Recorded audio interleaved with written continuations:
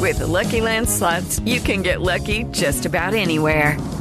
This is your captain speaking. We've got clear runway and the weather's fine, but we're just going to circle up here a while and get lucky. No, nothing like that. It's just these cash prizes add up quick. So I suggest you sit back, keep your tray table upright, and start getting lucky.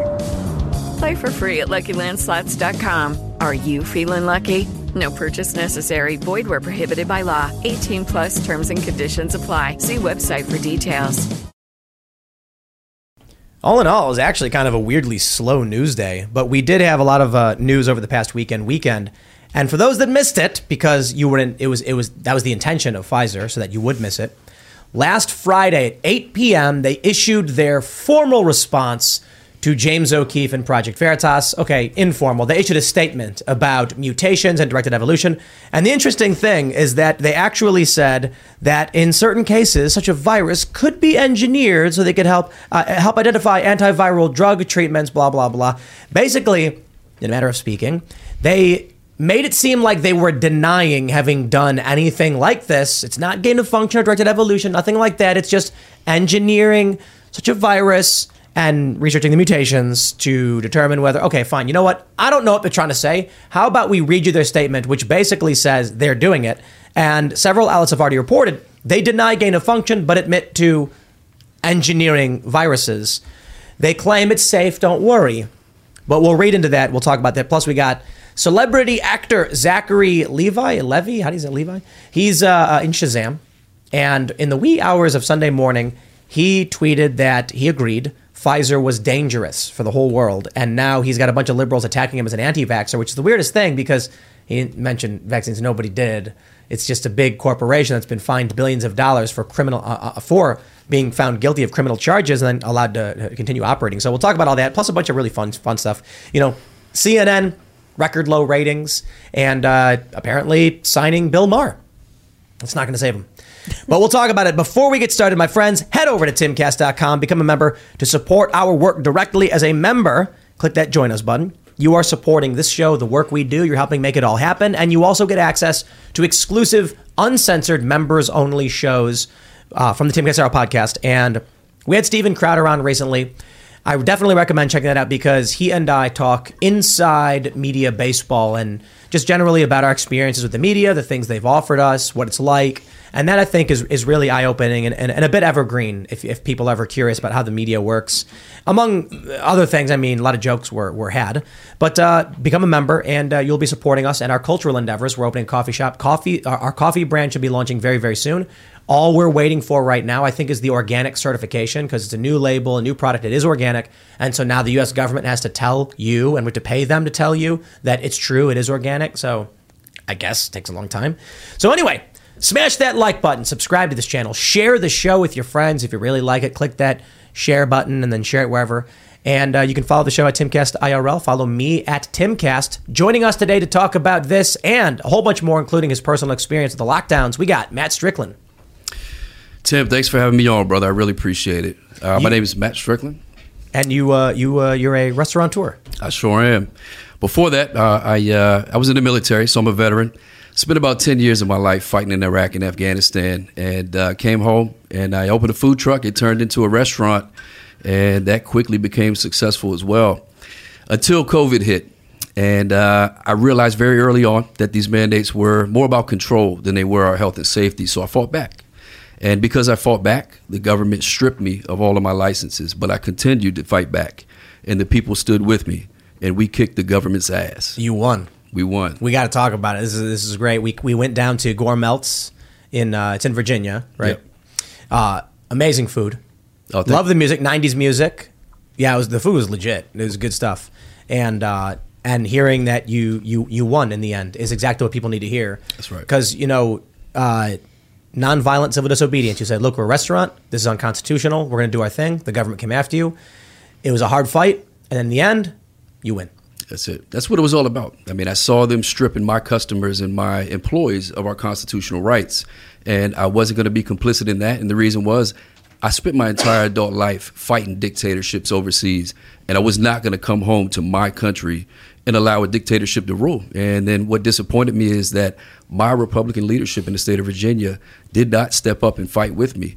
And for that reason, I'm now running for state senate in Virginia, and I'm coming to crush the establishment. All right, man. We'll definitely talk about it. Thanks for hanging out. Thanks for joining us. We got Libby hanging out as well. She's back. Hey, what's going on? It's Libby Emmons. I'm with the Post Millennial. Glad to be here. Right on.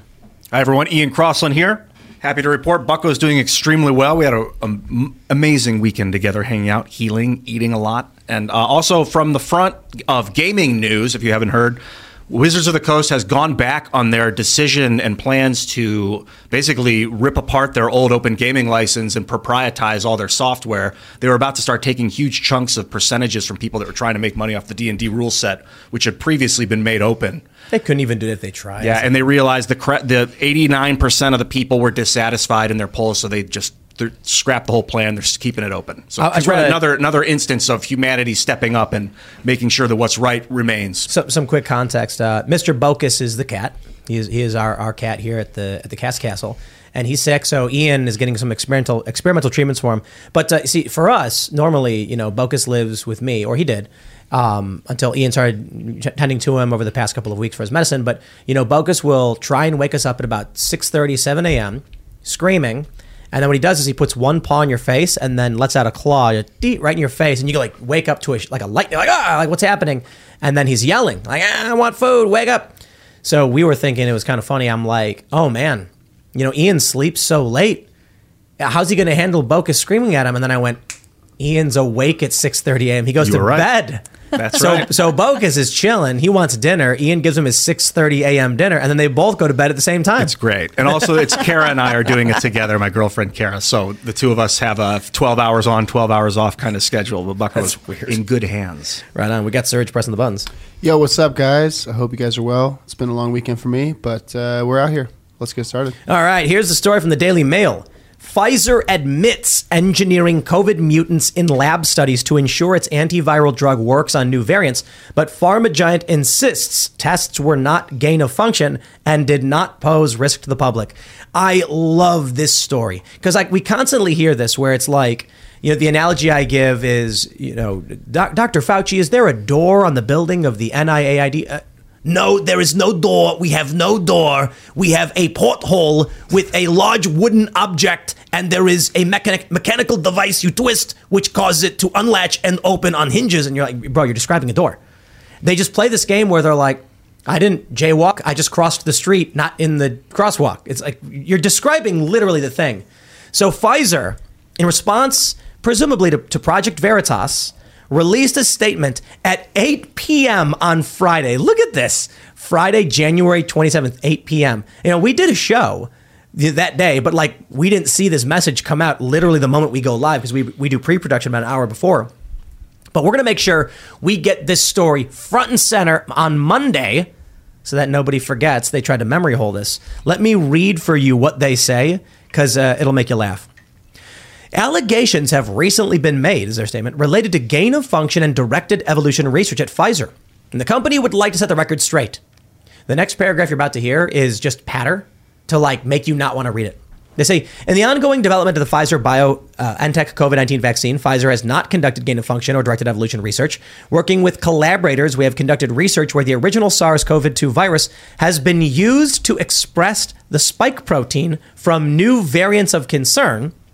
This work is undertaken once a new variant of concern has been identified by public health authorities.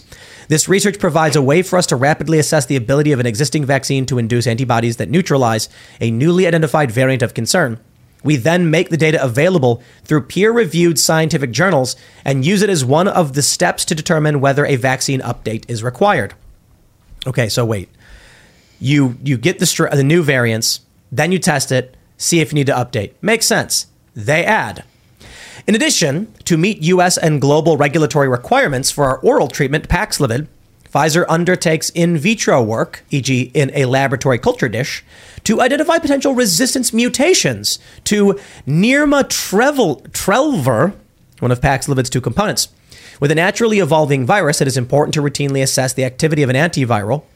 Most of the work is conducted using computer simulations or mutations of the main protease A, non-infectious part of the virus. You see, at this point, I'm reading it like, they're not saying they're engineering anything. They then go on to say, in a limited number of cases when a full virus does not contain any known gain-of-function mutations, such virus may be engineered to enable the assessment of antiviral activity in cells. Okay, now they're just trying to play a legal game with me. Let's just break that sentence down to try and understand it. In a limited number of cases, when a full virus does not contain any known gain-of-function mutations, such virus may be engineered to enable the assessment of antiviral activity in cells. What they're saying is, when they engineer the cell, they need it to express mutations like they said they were checking for, so that they can see if their antiviral works. That, to me, fine. Don't call it gain of function. Call it engineering, like they did. So COVID's actually engineering such a virus, as they've stated, to assess antiviral activity. Okay, there you go. Pfizer's engineering. Oh, sorry, what did I say? Pfizer. COVID is the engineering, but it's, Pfizer, sorry. Yeah, so Pfizer, you're saying in this, they admit to engineering certain viruses. They say, Well, they have to check and see if it works. Right. It's not gain of function or directed evolution. It's engineering. What I want to go back. This is the game they play. You're right, Yes, Tim, because when it I is a read this, game. I also started to fall asleep, especially after that second paragraph where they're like, let us be clear about what we did. We did not do it, was the way they start up the first thing. But when they say that they've conducted research where the original SARS-CoV-2, let me get this. Okay, round two. Name something that's not boring. A laundry? Ooh, a book club. Computer solitaire, huh? Sorry, we were looking for Chumba Casino. That's right. ChumbaCasino.com has over 100 casino-style games. Join today and play for free for your chance to redeem some serious prizes. ChumbaCasino.com. No purchase necessary. Void where prohibited by law. 18 plus. Terms and conditions apply. See website for details. Below this image up here, has been used to express the spike protein from new variants. So the original SARS-CoV-2 virus has been used to express the spike protein from new variants. What does that mean? That they use a virus to express a protein in another variant? Well, no. It just sounds like what they're saying is, when there's a new variant discovered, they take it and then they put it in a dish and like grow it so they can have the spike protein. That doesn't sound like gain of function or anything like that. It's the bottom. It's the middle part of the second paragraph, where they're like, and in a limited number of cases, if the virus does not contain any known gain of function mutations, such a virus may be engineered. It sounds like they're saying engineered to have gain of function mutations. It does sound like they're saying that, and I think they are saying that. But you had Fauci saying for a while that they weren't doing gain of function, and then it was clear that the research that was being funded was gain of function research. It says gain of function on the research documents. Yeah, that's what it says. And Rand Paul is like, Dr. Fauci, this document is yours, and it says gain of function research. And, no, we did not do it. It says right here, gain of function. I didn't do it. Okay, man, And you can see why they would think it's a good idea, right? You can see why they would think like, okay, we're going to do research. We're going to figure out, we're going to make the virus worse so that we can test our drugs and whatever else. You can see why they'd think it's a good idea, but that doesn't make it untrue that they're doing it. I disagree. I think the potential mutations of a virus have to be infinite. Yeah, I don't think it's a good idea. I'm saying you can see why they would think it's a good idea. My point is this. Let's say there's a million potential mutations to the virus. Why would they mutate it and be like, if we mutate it this way, we can make a vaccine for it this way? And it's like, so 1 in a million chance. You make money off that? That doesn't make sense to me. I don't know. To me, it sounds like the quintessential CYA. They just spent a whole paragraph telling us they're not doing something and just slipped a sentence in there saying, psych, we're doing it. I was saying before the show to you, Matt, that like I think the maybe even have like immunity from the CIA is like, you're going to have to lie on this one, and you've got all retroactive immunity if it comes out that you were lying in the future. So, well, I mean, it's public information that Pfizer's got immunity.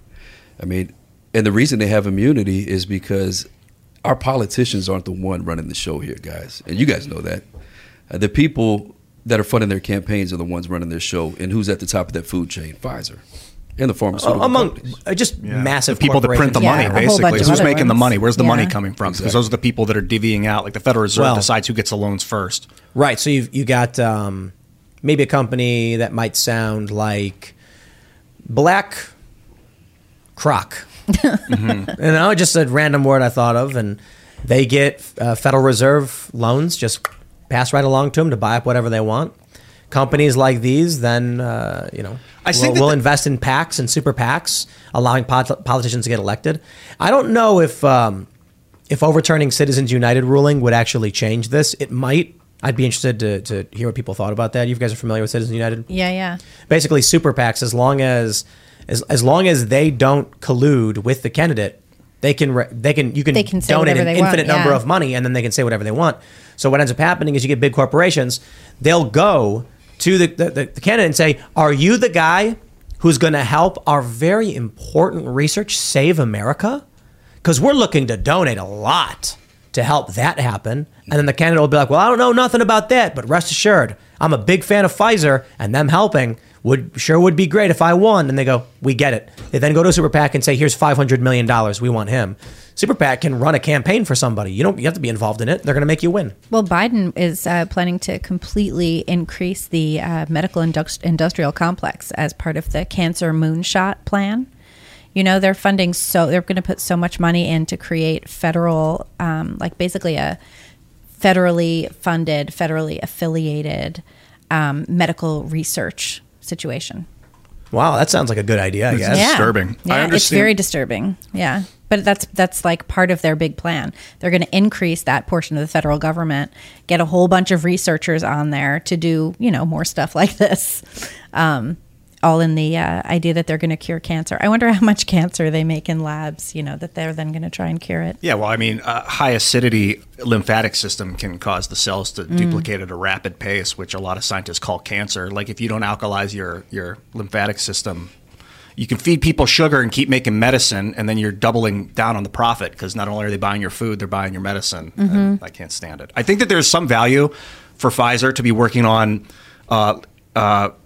I guess you'd call it gain of function in simulations and computer simulations, like with quantum computer. That's different than the lab thing. You want millions and billions of potential viral outcomes, and then millions and billions of potential digital, cures of viruses in a computer. Keep it in the computer, because outside, they can leak.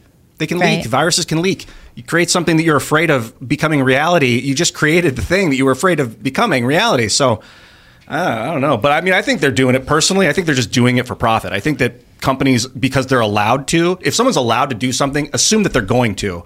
That if they're allowed to make a virus and a medicine for it and profit off that medicine, why would they not? Well, and once a kind of technology or something like that is created, it will be used. It's just a matter of time.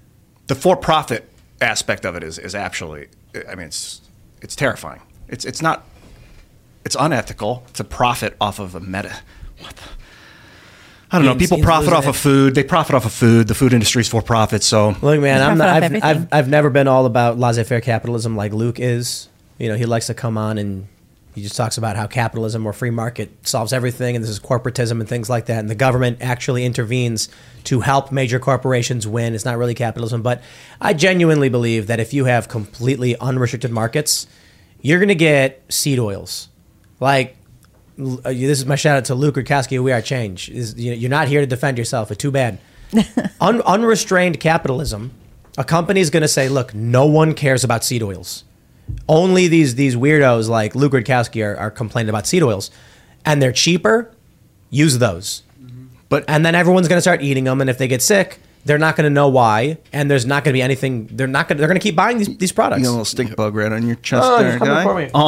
What really concerns me is the drug dealers that are making money off this system. Like Pfizer's a company that deals drugs. I mean, you might use a different term. They sell drugs to people, but like the tobacco industry used to have commercials for kids. They would target kids with Joe Camel, and like they want you to start early, and that was the Congress had to step in because unrestricted capitalism. You're right about you're right about the drugs, though, and if you look at the data, the number of kids and teens that are on psych meds is incredibly high, and a lot of the kids that are on psych meds are like vulnerable kids, like kids in foster care. A lot of boys are on psych meds, and a lot of these kids are on medications that are not approved for their age group, and they're on multiple drug cocktails that are not approved for their age group as well.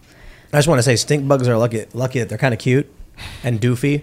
They're not cute. I think they're tremendously cute. They're creepy. They're not creepy. They're just like they clap. You know that? I don't like them. They clap. I did it. I don't kill them, but I also don't like them. You kill them, they make a stinky smell. I don't want anything. He was on my monitor, but they clap. I'm not even kidding. I recorded a segment and then I was done and I looked up and there was a stink bug just going like this. Like I'm like, why is it? What is that like some kind of mating call? Probably, right? I mean, they were into it. They were just like, yo, you complain about Joe Biden so good. They dance too. If you watch them, they'll like walk sideways and then walk sideways and keep doing it and like turn and shake and stuff. And well, as far as these pharmaceutical companies go, it's insane to me how incentivized doctors are to prescribe a certain medication. When I was in the military, I was a combat medic, so I was an infantry medic, and the first job I got when I got out of the military, I was working at a hospital, and these pharmaceutical reps would come in and wine and dine these doctors and provide all of us, even us medics, free lunches and such, and it's just insane to me how incentivized these doctors are to sell those specific products. And as far as the PACs go, they may not be able to deal directly with a candidate, but everybody knows, if it's 2 or 3 people removed, they get a hold of these candidates. And when Matt Gaetz was on the show just a few days ago, he told you guys, he said, the first thing you do when you become a congressman, when you get to D.C., is you sit down at a table with the people who are the leaders in the industry that you want to be on a committee of, and that just shows you right there. It proves to you how corrupt politics are, and it lets you know that these politicians that we get pissed off at and that we blame for all of these problems, they're not the ones running the show. It's these lobbyists and these PACs in the pharmaceutical industry. I mean, those guys are at the top of that food chain. It's a lot of companies. It's the military-industrial complex. Absolutely. You got Lockheed, you got Boeing, you got Halliburton. I mean, the list goes on. Northrop. What you were saying too about hospitals and pharmaceutical reps. When I finished college, I worked for a small medical office, and I was like doing insurance paperwork. That was my job. But these pharmaceutical reps would come in like almost every day, and they would bring lunch for the entire office, and they'd just like spill sample cases full of their drugs all over the place. Yeah. And it's so weird. You're right. Like they used to target kids with tobacco advertising, and now like anytime you watch TV, there's half a dozen drug advertisements, and you listen to the list, and my son and I will joke about it. He'll be like, oh, this drug for depression, Mom, it cures your depression, but you might have increased thoughts of suicide. And it's like, oh, okay. Isn't that the opposite of what it's supposed to do? And you listen to it, and it's like, this will help you lose weight, but you might want to kill yourself, or sleeping drugs. And it says like, you may forget that you got up and drove your car while you were on this drug. So be careful with that. And why are we seeing all of these advertisements for major pharmaceutical drugs that can make you think you're sleeping while actually you're driving your car? Well, the best thing is when they don't actually tell you what the drug does. Right, and they never do. They're like, ask your doctor, and you're like, about what? Yeah, I remember seeing a commercial. I can't remember. Y'all have probably seen commercials like this where it's like an old guy and he's like looking sad, and it's like the color's gray, and it's like, feeling down? Maybe Clovestol is right for you. And then he's smiling, and then he's like walking through a park, and it's like, ask your doctor today about Clovestol. No, I don't know what you're selling me. Yeah. Like, and the drug names are so bizarre. Like, Successra. Well, it's the reason they made pill boxes, because you need a pill to remedy the side effects from this pill, and then you need another pill to remedy the side effects from that pill, and it just goes on and on and on, and that's why they created pill boxes. This one makes the pain go away, but also makes you want to die. This one makes you not want to die, but could also make you think about wanting to die. So then you have this one here that actually makes you forget what's going on, so that you don't remember wanting to die. Side effect, it might cause pain. So back to the original pill, might have to double your prescription. I think when the oxycodone epidemic in the 90s, late 90s, this is the oxy. This is what you would call what kind of drug is that? It was like an opiate. I remember actually, like I was trying to buy weed, and the guy didn't have any weed, and he was like, "Oh, here, take this." And it was an OxyContin, and I was out for like 2 days. I was like, "What the heck?" And then you had no idea what it was, and you took it? No, yeah, I was an idiot. Obviously. Yeah, don't do that. The way that nobody else should ever do that. Especially today with fentanyl, people have been dying from overdosing on fentanyl that they think is like. I don't get the whole fentanyl thing. Isn't it a prescription drug? Like, how did it get in all the street drugs? Like, how did this happen? It's both prescription and street. No, China. I'm telling you. So in 2012, it is China. Right. I had a vasectomy in 2012, and first time I ever took any kind of painkiller. So they gave me Percocet and Vicodin. Oh man, that's a lot of painkillers. That's a lot of painkillers. Percocet's powerful stuff. I took 2. Woo! And I flushed them down the toilet. And the reason I flushed them down the toilet is because it was like the best drunkenness you've ever had without the hangover. Happened to me. And I was like, this is dangerous. So I had to flush them down the toilet. And it's in the freaking water supply because people are flushing them down. Well, I don't know if that persists. Might get filtered out. But in 2014, I had a kidney stone. And there's nothing they can do for you. I mean, if it's like really bad, you might have to get surgery. But it wasn't really that bad. It hurts. And also, people don't understand. Let me tell you guys, it's inside your body. It's not like, you're going to the bathroom one day and you're like, there's something jammed up in, my schlong or something. Yeah. You're at the doctor's and I'm like, it's either appendicitis or like they thought it was appendicitis. And then I went in like pain in my abdomen and they were like, yeah, it's your kidneys released like a small rock. And they were like, nothing we can do about it. Here's a bottle of pills. And I took one and you nailed it. Felt awesome. And I never took another one. You wrote a song about it. At least that's one of the songs you were telling me about. It was that no, I don't think guy searching for the fix. At least that was one of the... That was written a long time before this. That was wild. But this is like the feeling you get from it was so intense that I did the same thing you did. Yeah, I didn't flush it down the toilet. I just threw it away. But the point is that, so I flushed it down the toilet and I just took Motrin. And guess what? I was absolutely fine. That's all I needed. So these doctors, they're just pushing this medication, just shoving it down your throat. Well, it's not only the medication, it's surgeries. Like at one point, I hurt my back, like after my son was born, and I saw 2 doctors, and they were like, you need back surgery. And I was like, no, I do not need back surgery. Well, look at Hulk Hogan. He's paralyzed now. Right? Yeah, we were just talking about it before the show. Hulk Hogan's paralyzed. I had a doctor. I went in because I was having trouble sleeping, and she prescribed me sleeping pills, which then gave me nightmares, and I also couldn't sleep. And then I bought new pillows. Like I literally bought new pillows. And I didn't have an issue ever after that. The reason I brought up the opiate crisis, and some people call it an epidemic, because you see what the Sackler family did to humanity for profit in the 90s and in the 2000s? That was crazy. So that's the example of what pharmaceutical and their name companies... is all over everything. I know. You would think at this point people would realize, oh, that family is demonic. I'm not like a good and evil kind of guy. I'm not that binary. But when you see pharmaceutical companies eradicating the population for profit... I got to wonder if maybe they're evil or doing something wrong. People, right? The oxycodone. They created it. To maybe oxytocin. It's supposed to be like a feel-good chemical, like oxy. Oh, because oxytocin is like I think that's why they named it that. It's like the orgasm manipulation tactics thing. Yeah. So you would think people would be so awakened to the pharmaceutical companies' attempt at profits that they would be eye-opening and gazing at Pfizer right now, like with a microscope. Well, what's weird is they came down so hard on tobacco, right? But they don't come down, they like praise the pharmaceutical industry for all that they're doing for humanity. And the pharmaceutical industry is getting all this federal funding. Lucky Land Casino, asking people, what's the weirdest place you've gotten lucky? Lucky? In line at the deli, I guess? Aha, in my dentist's office. More than once, actually. Do I have to say? Yes, you do. In the car before my kids' PTA meeting. Really? Yes. Excuse me, what's the weirdest place you've gotten lucky? I never win and tell. Well, there you have it. You can get lucky anywhere, playing at LuckyLandSlots.com. Play for free right now. Are you feeling lucky? No purchase necessary. Void where prohibited by law. 18+. Terms and conditions apply. See website for details.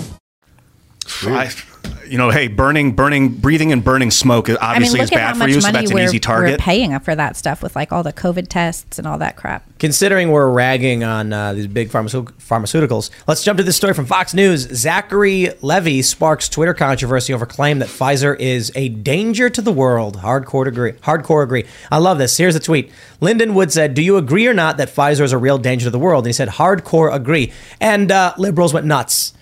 Okay, one less movie ticket to spend money on, stupid. Seriously, guy? Like, he didn't like a massive multinational pharmaceutical corporation that's been fined, some of the largest fines in history, $2.3 billion plus another $430 million from 5 years prior. They didn't learn their lesson. They got fined like $200 million, and I think it was in 2001 or something like that. They got fined $430 million in 2004. Then they got fined again in 2009, and it was $2.3 billion. And my question is, at a certain point, why don't you just shut them down? You're committing crimes over and over again. You're done. When a human being commits a crime, we say we take you from your job. Your job is no longer being done. We put you in a box. We close it. You can't go out.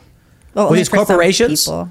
Well, it depends on the severity of the crime. Sure. But if we're talking about a crime against humanity on the scale of $2.3 billion fine because they were selling I can't remember exactly what they were doing, but they were like misleading the public as to what their drugs were doing or something like that. Well, they let you know how crooked it is, because at my restaurant, if there was case after case after case after case of people getting sick after eating at my restaurant, I'd be shut down, and there'd be no question about it. If you ran a company, if you were in a restaurant and that restaurant was dealing drugs out of the back door, they would shut it down, every employee fired. I mean, it's like, sorry, this company's committing crimes. That's right. And you know what it could be? It could be one manager who's been doing it, and they shut the thing down. And they say, no, this is a criminal enterprise. And then the people are just like, I don't know, man, I just make burgers. And like, too bad, you lose your job. But when a pharmaceutical company does it, this is the reality of the world. They're too big to fail. So the government says, just give us a cut of the profit and keep doing what you're doing. So for the record, Pfizer got fined $2.3 billion for misbranding Bextra, with the drug Bextra, with the intent to defraud or mislead. They attempt, essentially, according to Bextra for? Justice.gov. I'm not sure what it was for. Hold on, is that the $2.3 billion one? $2.3 billion. They were selling it off-label, meaning that they didn't get FDA approval for the things they were selling it for. They had only had approval for the original thing. And the FDA had declined to give it approval for the things that they were selling it for off the label, according to Justice.gov. Big mishandling of the public trust. There's also a situation where there's this drug Lupron that's used for like prostate cancer and things like this, and it's being used off-label as a drug to give children to block puberty for gender dysphoria. And it's also used for precocious puberty in some cases, but it's only recommended for 3 months at a time, and so it's not approved for. It's not FDA approved for use in children for more than 3 months for this extra purpose, this gender dysphoria purpose, but no one says anything about it, and Lupron's sales continue to increase. They don't recommend the drug for that purpose, but they certainly just keep taking the money. This company, AbbVie, which makes a ton of drugs. This is how it works with big corporations. Typically, the government just says, look, give us our cut, and you can keep doing it. A company does something that's illegal, makes $10 million. FTC says it's a $5 million fine, sir. And they go, oh, geez, I guess I got to pay you. Have a nice day. And they put $5 million in their pocket. Mm-hmm. I should specify, it says here that the FDA, when it came to Bextra, specifically declined to approve. So I think that they didn't say this is bad. I think they just didn't give it an approval, but they went ahead and used it anyway. Zachary Levy, is it Levi? Is it Levy? Is it Levy? Don't know. I'll call him Levy. He was getting ragged on and attacked by the left. So he tweeted just one example of what I'm referring to, and it's at justice.gov, the largest, largest healthcare fraud settlement in history. It's not anymore. I think there's was it GlaxoSmithKline's now the biggest. Oh. Yeah, $3 billion something. But and that was later on. But they're still attacking this guy over it. It's like, you're not going to go see Shazam next. You know what I'm going to do? I'm going to buy 2 tickets to Shazam. And if nobody takes it, just pay for it. I'm gonna give the DC Universe, Warner Brothers money, because they got a guy leading a movie who didn't say anything anti-vax, just said, hey man, be wary of these massive multinational corporations, they're dangerous. I respect that, and that's the kind of marketing I think movies should be all about. So I'll buy two tickets. I'll buy two tickets for you. Thanks. You can have both seats. I won't see it, but yeah, okay. Oh, maybe I will then. Well, we got tickets to go. No, we don't have tickets. We have tickets to see Quantumania. I really do want to see. It's Shazam: Fury of the Gods. I'm really excited. The first Shazam was awesome. I don't know anything about Shazam. It's a DC superhero. Billy Batson's a little kid. Wizard gives him the power of Shazam. It's a bunch of gods. Shazam, is that like some the wisdom sort of Solomon, the strength of Hercules, okay. Something, I don't know. He's fast like lightning. So he's a little kid, and then he yells Shazam and gets struck by lightning, and then turns into a big, huge dude. Mm-hmm. And it's fun and funny. It was like the only DC movie that was actually a bit irreverent. I like the funny ones. That's why I liked Guardians of the Galaxy. Yes. It was funny. You haven't seen Shazam? You'll like it. No. I'll check it out. It's fun. Can I take my kid? Probably. Oh, yeah, absolutely. He'll be like, oh, nice. We're going to see something I like. But you can see the first one. The first one's out. Okay. It was like the best performing DC movie, I think, because they're all garbage. Uh-huh. This one actually was good. And the second one's coming out. And all these liberals are yelling like 1 month before the movie comes out, this guy's an anti-vaxxer. And it's like, he didn't say any of that. You guys are nuts. Well, the thing is, like, these Hollywood people, they need you all to comply with their viewpoint or else they're going to yell at you. And it's like, there's no reason to comply with anyone's viewpoint. Think for yourself every single time. I mean, obviously. It's like making a song. This is why the Beatles were so great. John and Paul did not work in lockstep. They didn't sing harmonics of their words. They sang two totally different songs together to create a mega song. And we need more of that. Who with do you think arguments. was better, John or Paul? John. Really? I mean, John Lennon's one of my ultimate personal top 3 heroes. Well, here's the George reality. Washington and Einstein, probably. Paul was poppy, John Lennon was cool, and so together that was a powerful. That was force. the force. John's willing to speak out against the military-industrial complex before it was cool. Yeah, I mean, he had the cool glasses. Think about like Paul's songs with like what was that? Was that one he wrote years ago? Which one? He's written so many. Right. I don't know. It's all like super. It poppy. is very poppy. Yeah, he was the pop star of the band. And John Lennon is all like Vietnam is wrong. Mm-hmm. Kids are getting dark, angry. Got beat up when he was a kid. Edgy. Like just a rough life. Love that guy.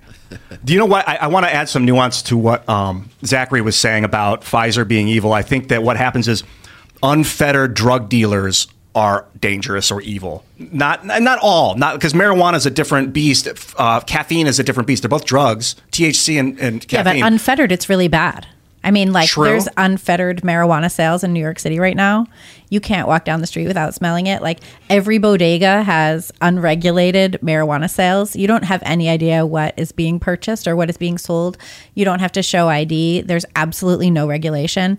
And the city is trying to shut it down now and be like, no, we're only going to give weed licenses to people who were formerly incarcerated or, on drug charges. But it's been like over a year. You can't tell the bodegas they have to stop selling loose pre-rolled joints now. They're not going to. It's unregulated, it's unfettered, and it's not a good situation. Yeah, Pfizer's a result of an unfettered, a system where they can have immunity. Like Moderna's right there in the shadows. If you want to spend the next 10 years taking down Pfizer, Moderna is next, and it's going to be the exact same problem. It blows my mind that there's regular people on Twitter defending Pfizer. I can't believe that. I mean, it's the same. It's the same. Regular people? Well, yeah, probably not. But it's the same cycle when it comes to these pharmaceutical companies. It's create a medicine or a vaccine or whatever, cause injuries, destroy lives, make $30 billion, find $3 billion, rinse and repeat. Well, that's the thing I was saying about what we were just reading with the off-label, the intentional misleading. These are companies that, if you pull up, there's the Wikipedia list of all of the crimes committed by these corporations. So the real issue for me is these people aren't doctors. I mean, they're technically doctors, but you have a doctor that you talk to when you're like, yo, I got a bum knee. They know your medical history. They know your family. If you get a good one, you've had them for a long time. The problem is when, you mentioned earlier, they go and lobby the doctors and they say, I told this story earlier. I was skating when I was like 16 and I hit my knee and I hurt it and I'm like, I better get it checked out. Doctor says, nah, it's a sprain or a strain or something. You're fine here. And then he handed me a whole bunch of sample packets of an anti-inflammatory steroid, methylprednisolone, I think it was. My goodness. And he was like, just take a couple of these. And they were sample packs. And he just threw them at me. And then I was like, whatever you say, doc. And I'm like... My doctor did that with birth control pills. Like in little sample packs? Yeah, like a ton of them. Like, here, just take all these. This was my family's doctor. And when I was 16. And what ended up happening is I was like, okay. So he's like, I took a couple of them. And then I didn't notice anything. And the next day I was like, I don't know, I just didn't take them. And then I ended up just getting better because I was a kid who, Kids get better. I banged my knee. I was skating, I fell, hit my knee, and I couldn't bend it. And so it like swole up or something. And it turned out to be nothing legitimately serious or anything like that. But I just kind of, I don't know, man. It's kind of weird to me. You got to make sure you got a good trusted doctor. It's just that you got to make sure that when they hand you some like samples or whatever, you ask them, what does it do? Why do I need it? And if they can't answer and they're like, well, it was given to me, then maybe you got a salesman and not a doctor. So find someone who can give you good advice and talk to you about it. But actually, Matt, I want to talk to you about what you went through because we're talking about all the big pharma stuff. But I'm curious, when all the lockdowns happened, there were a handful of businesses that stood up and said no. What you ran one of these businesses that the government tried to shut down.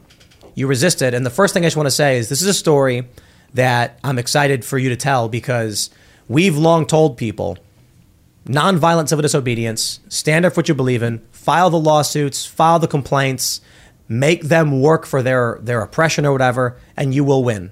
And you won. They tried to shut you down. They hurt your business. They hurt you.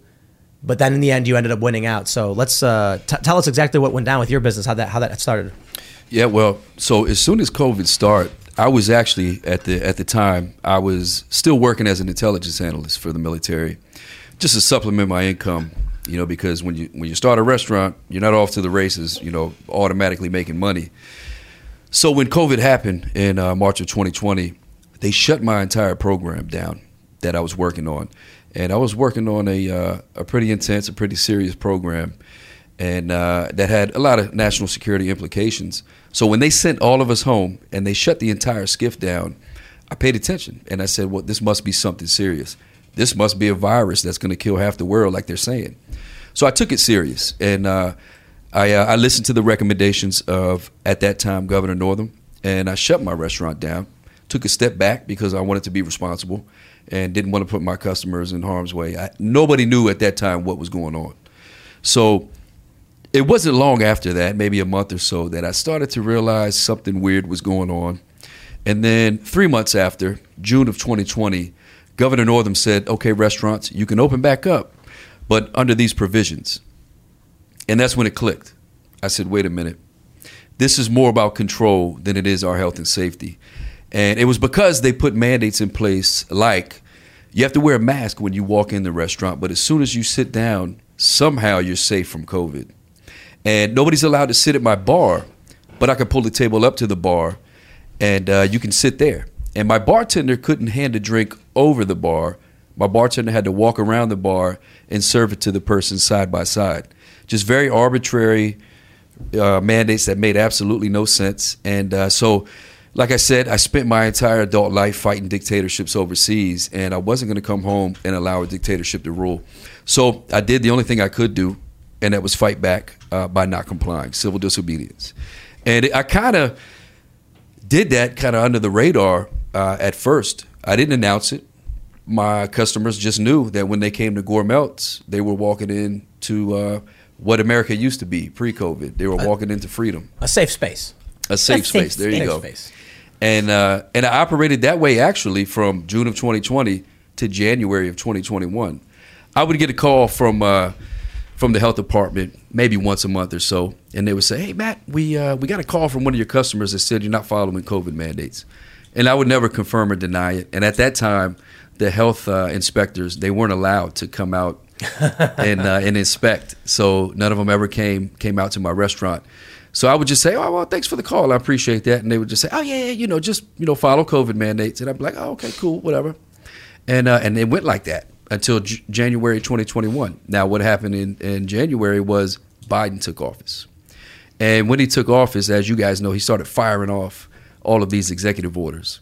One of those executive orders mandated OSHA come out in conjunction with local health departments and shut down restaurants specifically that weren't following COVID mandates. And that's when I got my first visit from the health department and OSHA. And they said, "Hey, Matt, you're not following COVID mandates." And I said, no, I'm not. I said, because they don't make any sense. I said, if you can make them make sense to me, common sense, because I'm all about common sense. I've never been a very political guy. I've never trusted politicians on either side of the aisle, to be honest with you. And I just want things to make sense. And what he told me is really what set the wheels in motion. He said, "Well, Matt, it doesn't have to make sense. The governor said you have to do it, so you have to do it." And at that point, I said, absolutely not. This is not how things work in America. And he said, "Well, we'll come back and we'll suspend your health department license." And I said, "Well, you do what you have to do, but I'm going to do what I know I have to do. And that is afford my customers their constitutional rights." And at that point, I told him, I said, "At this point, you are trespassing, so if you don't leave my property, I'll have you removed." And he left, but he made good on his promise, and he came back about 2 weeks later, served me with the suspension papers, suspended my health department license. And in the state of Virginia, if your health department license is suspended, your alcohol license, your ABC license, is automatically suspended. So I lost both of those that day. And I continued to operate business as usual. I didn't comply. And at that point, I made a video, and I put it out to the public what was going on, and I let them know that I would not be complying. And the main reason is because, like I said before, I spent a lot of my time, a lot of my adult life fighting overseas. And I have a lot of brothers that went overseas with me and didn't make it back. A lot of guys that died over there. And their kids are growing up right now here in the United States of America because they felt that America was more important than their life. So if I'm not willing to put my livelihood on the line, when those guys were willing to put their life on the line, then what kind of man am I? And my wife and I, we always teach our kids to do what's right, no matter what the personal cost is to them.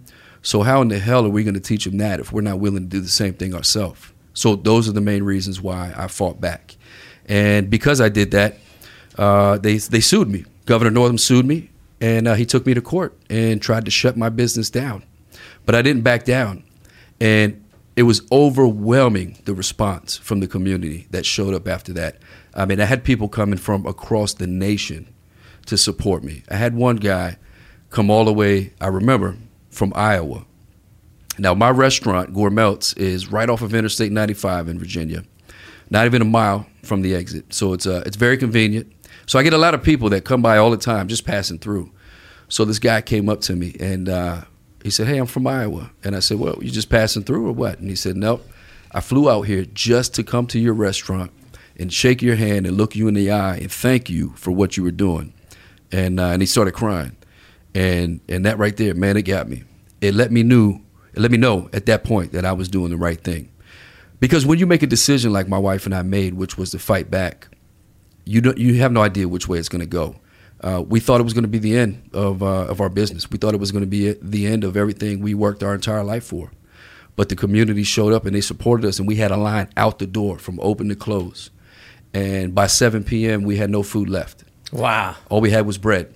And people were walking up to the register saying, "Give me a piece of bread and I'll pay full price for it." Wow, it's amazing. And it blew my mind. And we continued to fight back. And I reached out to my Republican representatives in Virginia, because they're supposed to be conservative patriots that stand for the Constitution. And all I was doing was standing for the Constitution, standing for my customers' constitutional rights.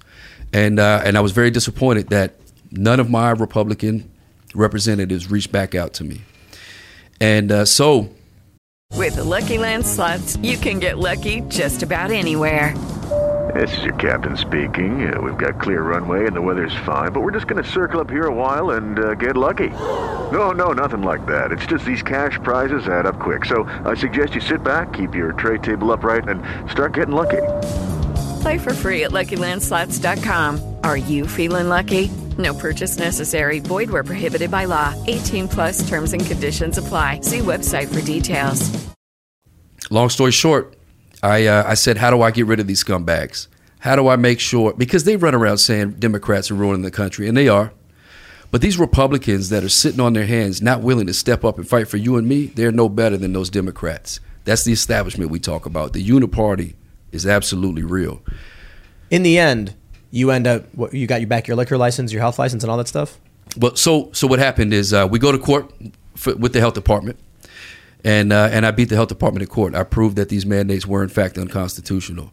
And they had to give me my health department license back. Good. So the next step was the ABC. We go before the ABC board to get my ABC license back. And we thought it would be, cut and dry, open and shut. Hey, you took my ABC license only because the Virginia Department of Health took my health department license. Well, we beat them in court, and they had to give me that license back. So now, in turn, you should have to give me my ABC license back. Makes sense, right? Yeah. Well, it's a very liberal ABC board. Now, at this time, we had a change of governors in Virginia. So Governor Youngkin took over. So now Ralph Northam is no longer the governor. We got a Republican governor, Republican lieutenant governor, and Republican attorney general. So I go before the ABC board, and it's a very liberal ABC board. And what they said was, in a nutshell, basically was, Matt, it doesn't matter that you beat the Department of Health, and that's the only reason we took your license. It doesn't matter that the reason they took it was unconstitutional. All that matters is we took it, and you didn't comply. And that word comply kept coming up. And they said, so for that reason, we're not going to give you your license back. And I said, well, roger that, then I don't need a license. And I continued to sell alcohol without it. Wow. And I immediately, as soon as Glenn Youngkin took office, I reached out to him, and I heard nothing back from him.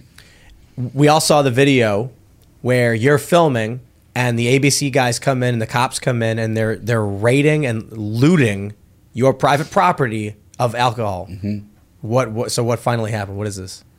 Yeah, well, the reason they came out and raided my place is because, like I said, I was reaching out to the governor since he took office. And by that time, I announced my run for state senate to come crush the establishment. And Republican leadership, they don't like when a Republican candidate speaks out against other Republicans. But I have no idea why. You should speak out against any politician that's not doing their job. So for that reason, they didn't reach out and help me. They left me to the wolves. And I heard nothing back from the governor's office or the attorney general's office until December 2nd of 2022, this past December, when the Virginia State Police and the Virginia ABC agents came and raided my restaurant and took every drop of alcohol out of my restaurant. That's where you're at right now? What?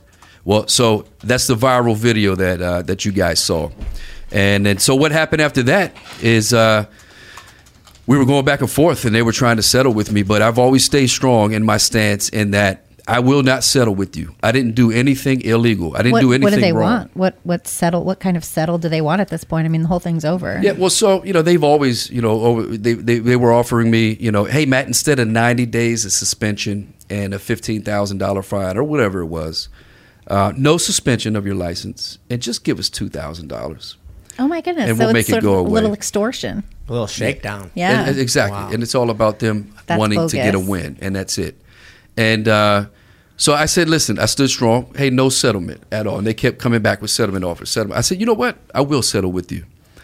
I said, I'll pay you $17.76. And I was hoping like hell they took that just to remind them of freedom.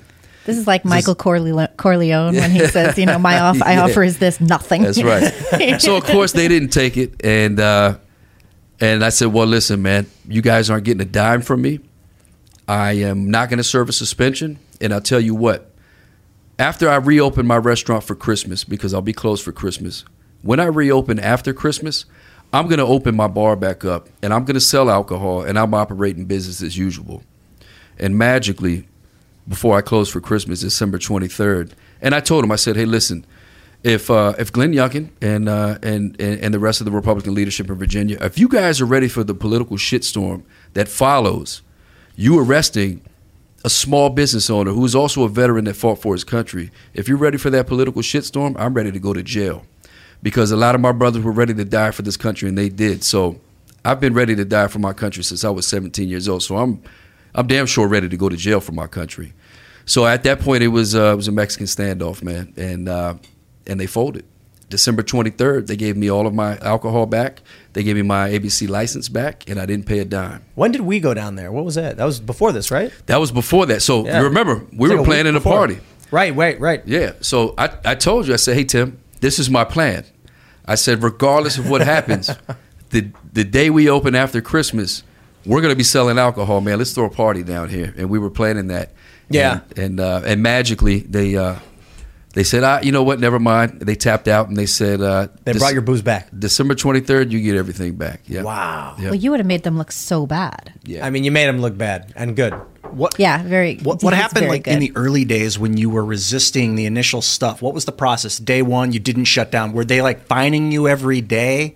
And then in retrospect, they just dismissed the fines? What was happening day to day? Yeah. I feel other people are going through this. Yeah, I mean, it was so I was fined over $70,000 by OSHA for having an unsafe work environment. Was that a day-by-day fine that added up to 70? It was just arbitrary fines that they just made up. So, like, they sent me this piece of paper that said, oh, hey, Matt, for not making people wear a mask, we're fining you $20,000.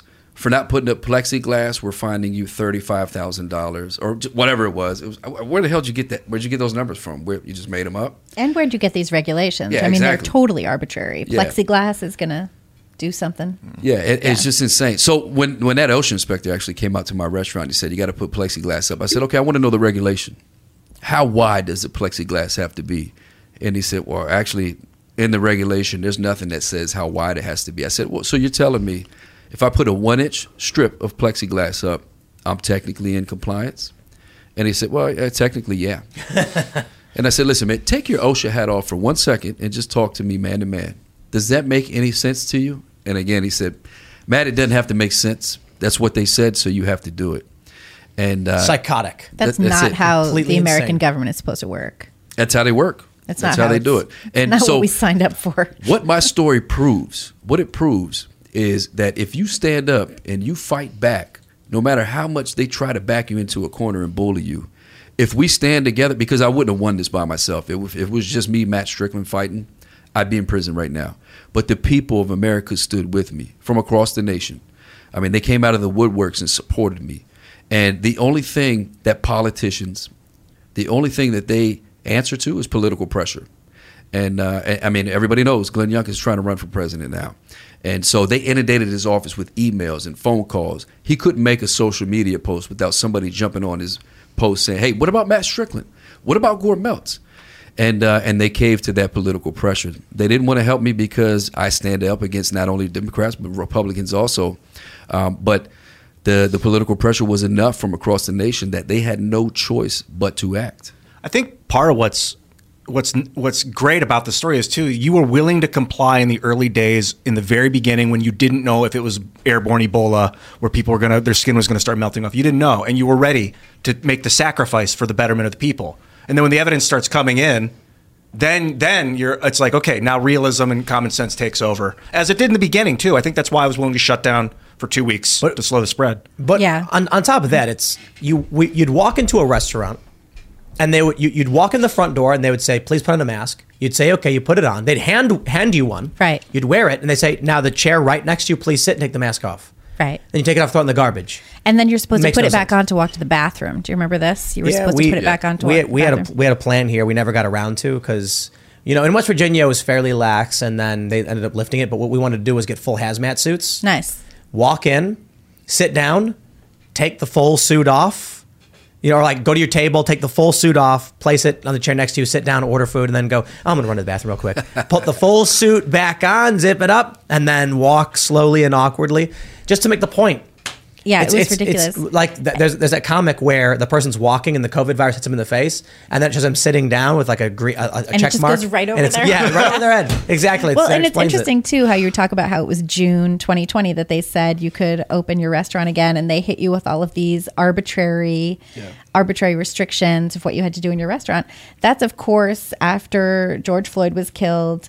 And it was after the entire government of all the blue states decided that you can't get COVID if you're protesting for Black Lives Matter, but you can get COVID if you go to a restaurant that doesn't have plexiglass. You know what you should have done?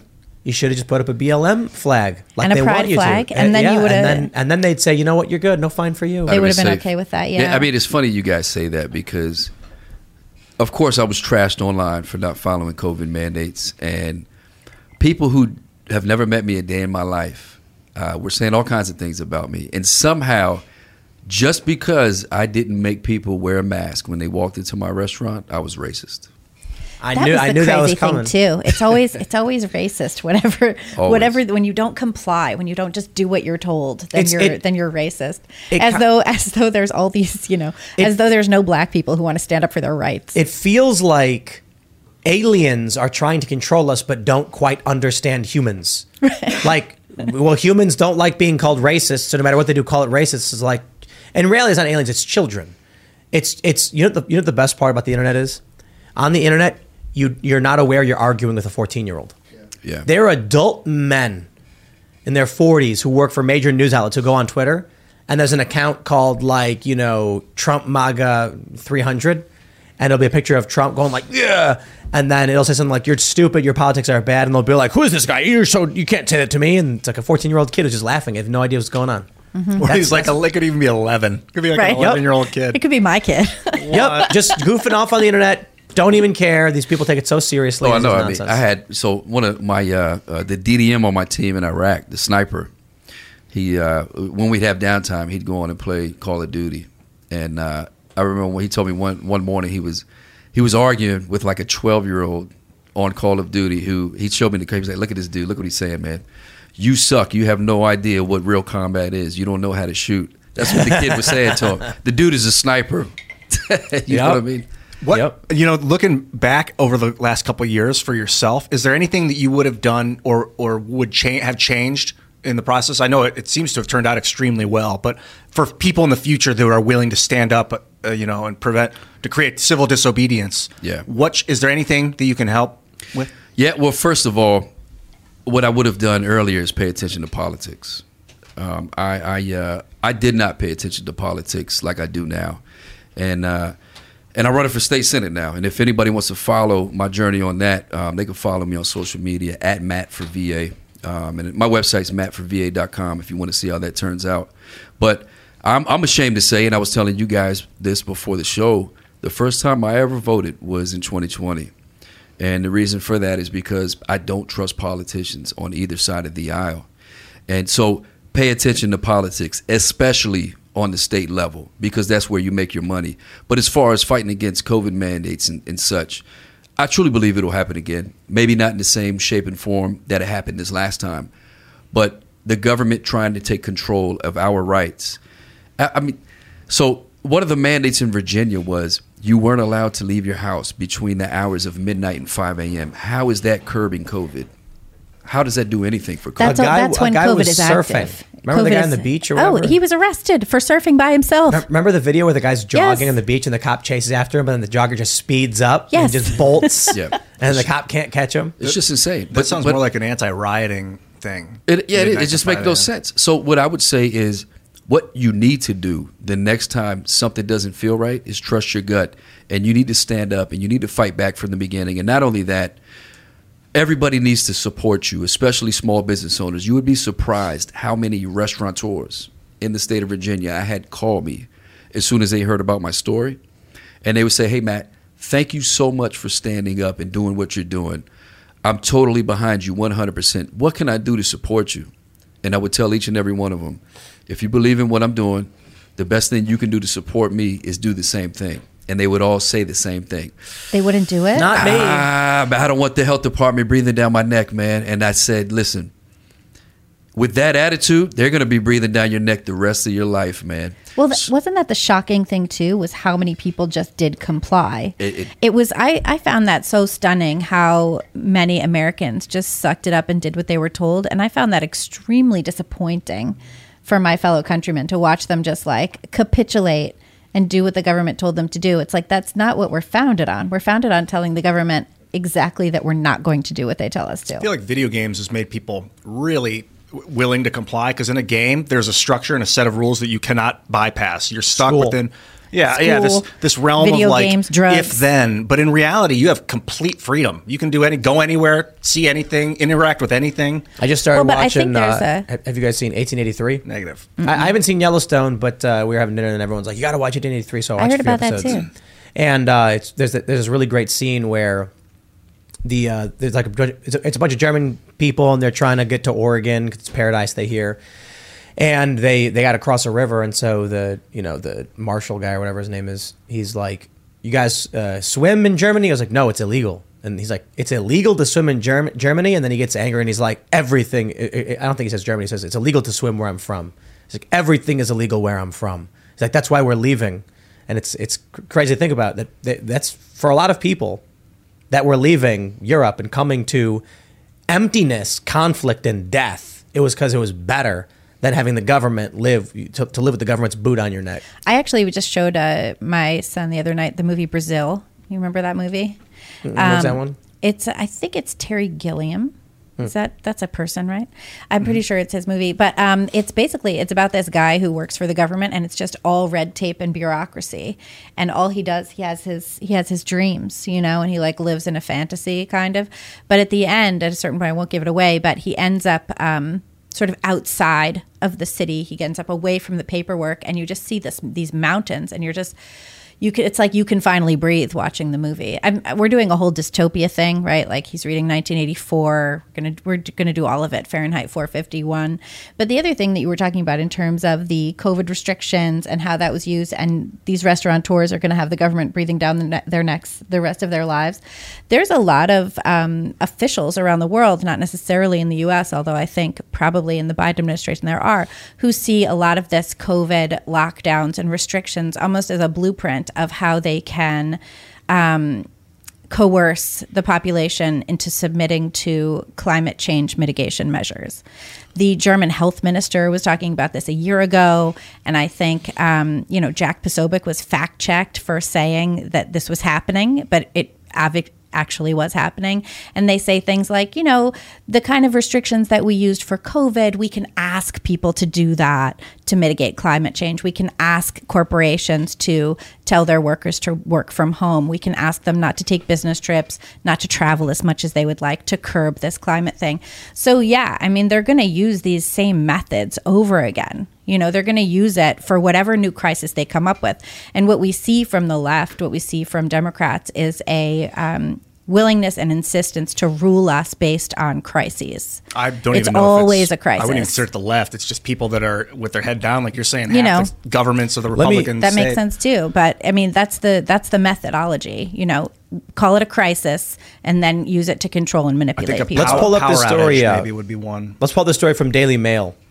Biden will finally lift COVID emergencies on May 11th after more than 3 years. White House urges 14-week drawdown to deal with Title 42 at the border, student loans, and hospitals. So that's it. He's finally putting an end to the COVID-19 national emergency. We've been out of the pandemic for a while. Restrictions have been lifted. Biden said the pandemic was over when he toured the Detroit Auto Show in September. Right. And then the White House was like, no, it's not. It's not over. No, it's over now. Biden's ending. He's ending it. It's it. There it is. It's over in May. There it is. He says the emergency's over in 4 months. And you're like, whoa, wait. How can you be sure? I thought we were an emergency. No, the emergency's over. Okay. Well, it's a 14-week drawdown. Okay, good. That's what it is. It's totally stupid. Yeah, according to Biden, the pandemic is over. It ended last year. Well, there we go, everybody. Congratulations. We did it. We can go back to doing everything. But you know what I noticed? I love the casino out here. It's the Hollywood casino. When we first moved out here, craziest thing. Every table game had plexiglass, like you were talking about, Matt. They got to put up the plexiglass. And you weren't allowed to touch any cards. This is a gambler's dream. Because that means when you're playing a table game, maybe you're playing, let's say, Mississippi. You guys ever play Mississippi Stud? Here's how the game works. Dealer gives you 2 cards. There are 3 cards on the board that everybody shares. And you got to pay every time you want to see the next card, hoping that you get a good enough hand to win your bet. It's like, if you get a pair of jacks or better, you win money. If you know what the cards the other players have, your odds increase. So you go to the casino, and then everybody's forced to show their cards. It's funny to me. Like I don't understand. It's like you're teaching a kid how to play. That's how you teach a kid to play. So everyone shows their cards. I'm like all the gamblers, right? But you're walking in, you're looking down, and you're like, okay, this guy's got an ace, I got an ace, there's no ace on the board. I fold. And so these businesses were complying with policies that made no sense, stopped nothing, hurt them substantially, but everybody was just for it. But here's the point I wanted to bring up. Aside from that insanity, they shut down large portions of the casino, and they've never reopened them. Really? Never. Why not? And I think, for whatever reason, nobody wants to work. So there's the horse track there. And we went out, not this weekend, but the previous weekend, we went to the horse races. It's so much fun. You guys ever go to the horse races? Yeah, I have before. they're a blast. Yeah, you like they have a horse race every 15 minutes, and it's a minute-long thing, but you get some food, you get a beer, whatever. You bet $1 on the horse with the silliest name, and then you hope it wins, and then you win like $1.50 or something. Maybe it's a good time. It's a good time. It's fun. It's silly. It's outdoor. And but it's outdoor, and so we went there. And it was funny because we were there with Shane Cashman and Nancy, his wife. And he bet on this one horse called what was it called? Like American Pride or something, or American Patriot. And when we were looking at the horses going around, like they're doing the the warm up, his is going sideways and like fighting. He's like, oh no. And it came in last. Oh, that's awesome. We were laughing. My horse came in first. I ended up winning like $50. But anyway, there's no restaurant. You'd sit and eat food and watch the races outside, and it's so fun because every 15 minutes the horses are running, and they said they really want to reopen it, but they can't find anybody. Nobody wants to work. It's the weirdest thing, man. People ask me that all the time too. Do you have that issue at your restaurant? They ask me, hey man, is it difficult finding people to work now? And I'm like, yeah. They're like, why is that? I'm like, I have no idea. It's so weird. I wonder that too. Like, how is everybody feeding their families? How are people paying their bills? Certainly not with eggs. Where's this money coming from that everybody has? Well, first of all, it was ridiculous in the beginning of the pandemic to pay people double what they were making to work to sit at home. How in the world is an employer going to get somebody back to work? Come back to work for less than you're making to sit at home. Who in their right mind is going to agree to that? But the reason why people can't find workers is a question that nobody is able to answer. I have no idea. What are all these people doing? I've been asking this for what, a year now? Brought it up on the show. And the joke is, I mean, I was saying this when Seamus was here. They got raptured. Where is everybody? Where is everybody? How is it that we still have a shortage of workers? Nobody wants to work. But hold on. Ian, you pointed this out. A lot of homeless people. Yeah, a lot of them are on the street. I don't know. I don't have proof that those that got fired from their jobs are the ones on the street. It makes sense, though. Either they're collecting unemployment and sitting in their, the one-bedroom apartment. Unemployment gives out. You get like 18 months of unemployment. I've always been like sort of terrified to not have a job. I've been working full-time like basically since I was 19 years old. I don't know how else you're supposed to exist. Like, what are you supposed to do? I got unemployment for about 2 years. Right. A lot of people seem to be doing that. That's a problem too. They said like I'm not great at in that, 1984. They're like football, alcohol, and gambling are the three like signs of the end of the civilization, especially gambling. Football, alcohol, and gambling. I think those are the three that George Orwell talks about. Was it you and Taylor were with us, right, at MGM? Yeah, Taylor won a bunch of money, and I lost $300. We went to MGM National Harbor. And Libby just lost every hand. And Taylor Silverman was with us. And her first hand, she gets trips on 3-card poker and won like $1,000. Yeah. She was insane. Like, Libby, I made your money back. I have like a real aversion to gambling. It makes me really nervous because it's so easy and fun, but that's the problem with it. This is the thing. I think it's an indicator there are a lot of things that are, an end of a society or civilization, the rampant expanse of gambling. And, look, I love the casino. It's fun. It's like an adult arcade. You never go there thinking you're going to win money. I'm not talking about going and being like, oh boy, I'm going to take my rent money and bet it. And then, no. You don't do that. You get $100 or whatever, and you say, we're going to just play some fun games, minimum bets, just for the fun and excitement, then have some food and go home. And it's like going to the arcade. You're spending $100 on games, no different than if you went to an arcade and put $100 in your chip machine so you can play tokens with your kids or something. But there are people like Mr. Beast who there cured are people, 1,000 people's blindness. Right, except I go to the casino, and what do I see? It's people milking themselves dry. I walk up to the ATM, and I see a receipt. True story. I saw the receipt, and I pulled it out because I'm curious. Like, who are these people betting all this money? It's crazy to me. When I sit down, I go to the craps table, dice game, for people don't know. And I see a dude standing there and he's got $10,000. And I'm like, who the is this guy to be gambling 10 grand like that? So crazy. Balling. Well, I don't know if this casino is still, they have a credit window, but it's closed. But like National Harbor's got a credit room. You go in there, people are gambling away things they don't have. I went to the ATM and there was a receipt hanging out. I pulled it out and it said withdraw $100 of total available balance, negative $300. Meaning, yikes. They likely had just gotten paid, withdrew from their paycheck, but their account was previously negative, so it didn't roll over. They're trying to win back the fee that it's going to charge them for taking out overdraft. It's like $6 for the. Yep. Desperate. Yeah, I don't know, but I mean. Okay, round 2. Name something that's not boring. A laundry? Ooh, a book club. Computer solitaire, huh? Sorry, we were looking for Chumba Casino.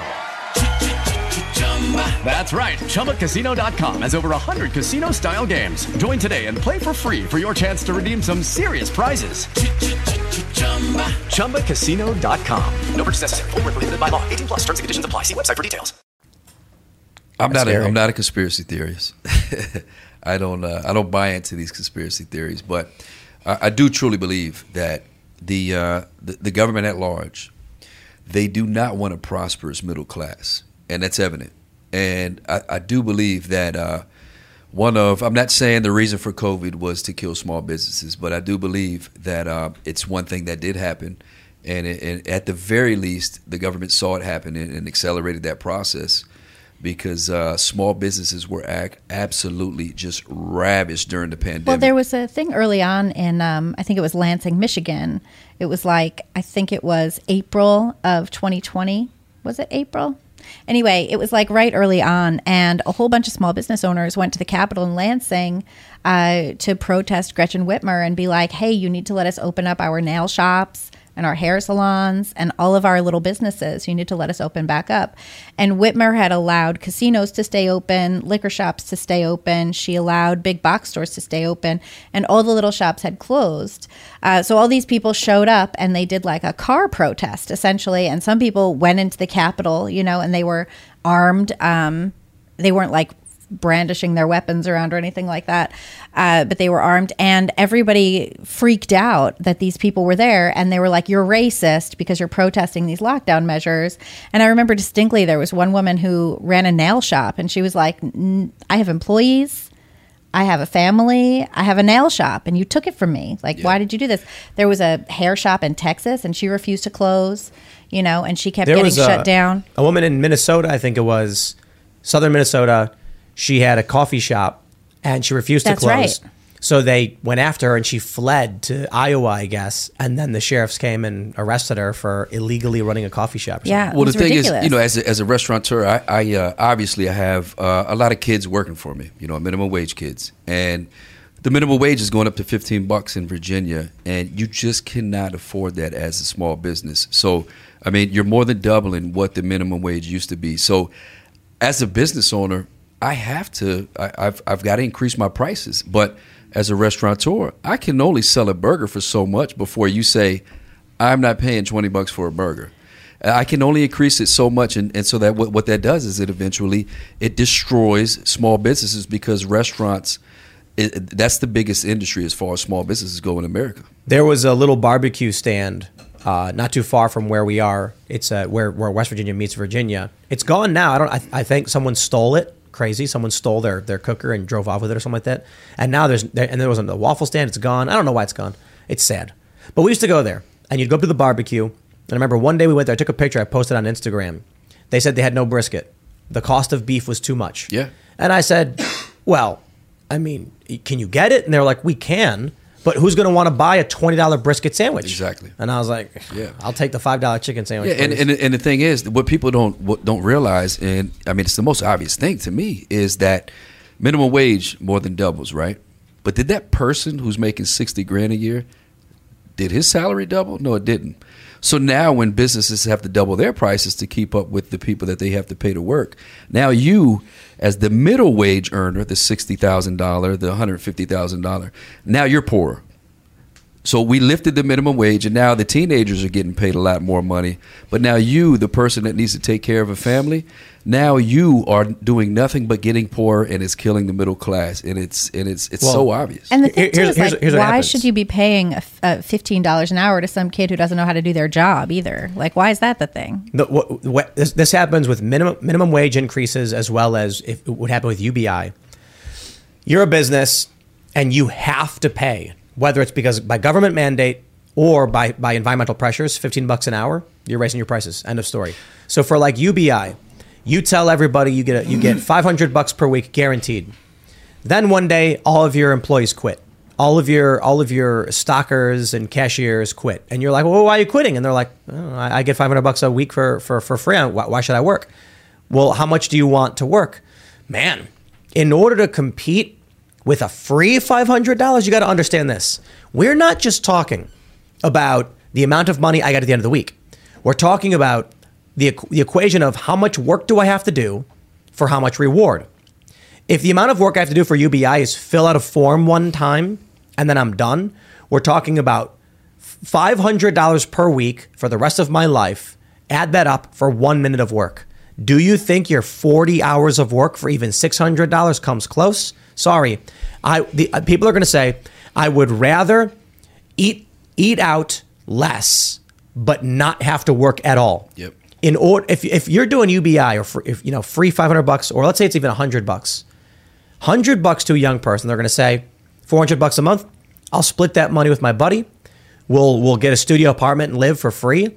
And then I'll figure out the rest. But now I don't have to have a job at all. Mm-hmm. And if you then say, we'll give you $100 a week if you do this job, that way you're getting twice as much, they're going to be like, yeah, but I have the minimum I need and I don't have to work, so I'm not going to. You say, okay, how about $200 a week? And they're going to say, even that. You want me to work 40 hours a week or 30 hours a week or whatever? Okay, $600 a week. And they'll say, I mean, I guess. But it's still a maybe. It's an exponential increase in the amount of money you have to offer because you're not actually offering them money. You're offering them 40 hours more work they don't have to do if their needs are met. And that's going to bankrupt not only the economy, but it'll bankrupt society because there won't be any innovation. Well, who's all for these minimum wage increases? These big corporations, the ones that fund these politicians' campaigns. Well, and that then they can put the small businesses out of business. Exactly. So Walmart, Starbucks can afford the 15. How can I? Right. How can I compete with Walmart, who a teenager can just go there and stock shelves? And by the way, put their AirPods in and not have to deal with any customers and listen to music while they're stocking shelves and make $18 an hour. And Walmart can afford that because now they have like a 50% reduction in workforce because they don't even need cashiers anymore. Now you're the cashier. I hate that so much. I hate that so I cannot even tell you how much I hate self-checkout. Oh my God. Like I have a job and now I'm doing this. And I was at the thing the other day with my kid and we like bought some stupid crap shelf that then I had to build myself, because like I can't even buy anything that's put together. And we put it on I'm like, okay, we have to try and get it on the scanner. It's this whole undertaking of engineering project. And we don't even realize that there's like a glass sitting there that I had already paid for, a little toothpaste cup. And the whole thing, the shelf smashes into the glass goes flying. Now everything is smashed. And now I have to clean up the smashed glass that I already paid for that I can't even take home with the stupid shelf. Oh, I was so mad. Okay, I'm still mad. I got a solution for you. I hate it so much. I got a solution for you. Check out this tweet from Wall Street Silver on Twitter.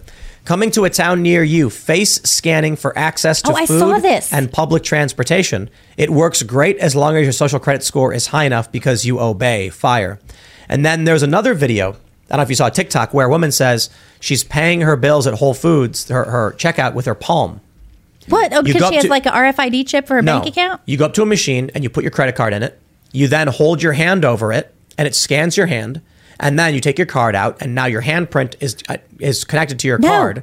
So when you're buying your groceries, this is at Whole Foods, I think it was, you walk up and you just hold your hand over the thing, it goes bong, and then you walk right out. No, I want this not at all. I don't want any piece of this. I recently moved out of New York, and part of it was like, I don't want this encroaching, overtaking of my body and soul and mind and identity to like go to all of this stuff. We're very close in New York to having the thing where you put your hand scanner on just to ride the subway. Like, that's what this is? No. Have you seen Minority Report? No. When you've never seen Minority Report? Come on. No, Tom Cruise, he walks into a mall. Literally watch space movies and stoner comedies and like Woody Allen. It's the future. He gets eye implants. For I guess your eyes, they can, all the cameras everywhere scan your eyes. So he gets them removed and gets other eyes put in. And then he walks into a mall and it's like, hello, Mr. Wong. And then the ads, because it's like Mr. Wong's eyes or whatever, are all tailored to him. So you're walking around seeing things, man. They'll be like, hi, Libby, did you pick up that new lipstick yet? It's right over here around the corner. That's what it's going to be like. Awful. They're doing awful. This facial recognition stuff. I went to, a few years ago, it was the Amazon store, I think it was, in Seattle. Yeah. Where they have a store? Yeah, you walk in. And walk out. Grab whatever you want and walk right out, and the cameras track everything you do. They bought Whole Foods. Oh, that's the plan is to implement this at Whole Foods. That's why they're doing the hand palm, the palm scanner thing. Whole Foods during the pandemic, I went in and I tried to get them to make me a sandwich, and they said no, they can't make me a sandwich because of the stupid, arbitrary garbage rules. And they were like, no, but we have sandwiches made here. And I was like, didn't you make those? And they're like, yeah. I'm like, okay, so you can make a sandwich with your COVID germs, wrap it up in plastic and put it here.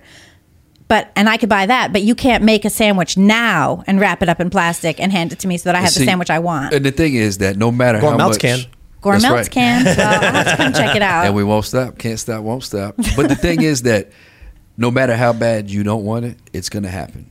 And the reason is people are lazy. So awful. And the problem with society is this. It's very simple. The problem with society is we're too comfortable. And people are willing to blindly comply because they have AC, they have heat, they're able to pay their bills, they can go grab a coffee from Starbucks when they want, and as long as they can do those things, they will gladly hand their rights over to the government. Well, I got to tell you, man, look. I know I'm not a big fan of Starbucks, but let's be honest, that pistachio cold brew cream thing, that's so good. I haven't tried it, man. I was thinking the other night that you got to do uncomfortable things to succeed, and I thought, that's backwards. It's that if the things that you need to do to succeed are uncomfortable. So you got to be willing. Not everything that's uncomfortable is going to make you succeed. Like, don't break your legs. I disagree. I disagree with someone with that. You are right, but let me rephrase it.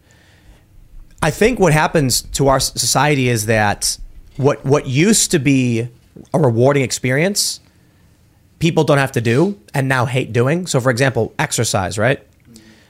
I like skating. It feels good. Exercise is ancillary. It's like, it just so happens that if you're skating, you're staying in shape, but skating is fun. Yeah. There are a lot of people who like working out because they're pushing their limits and they're trying to lift more weights.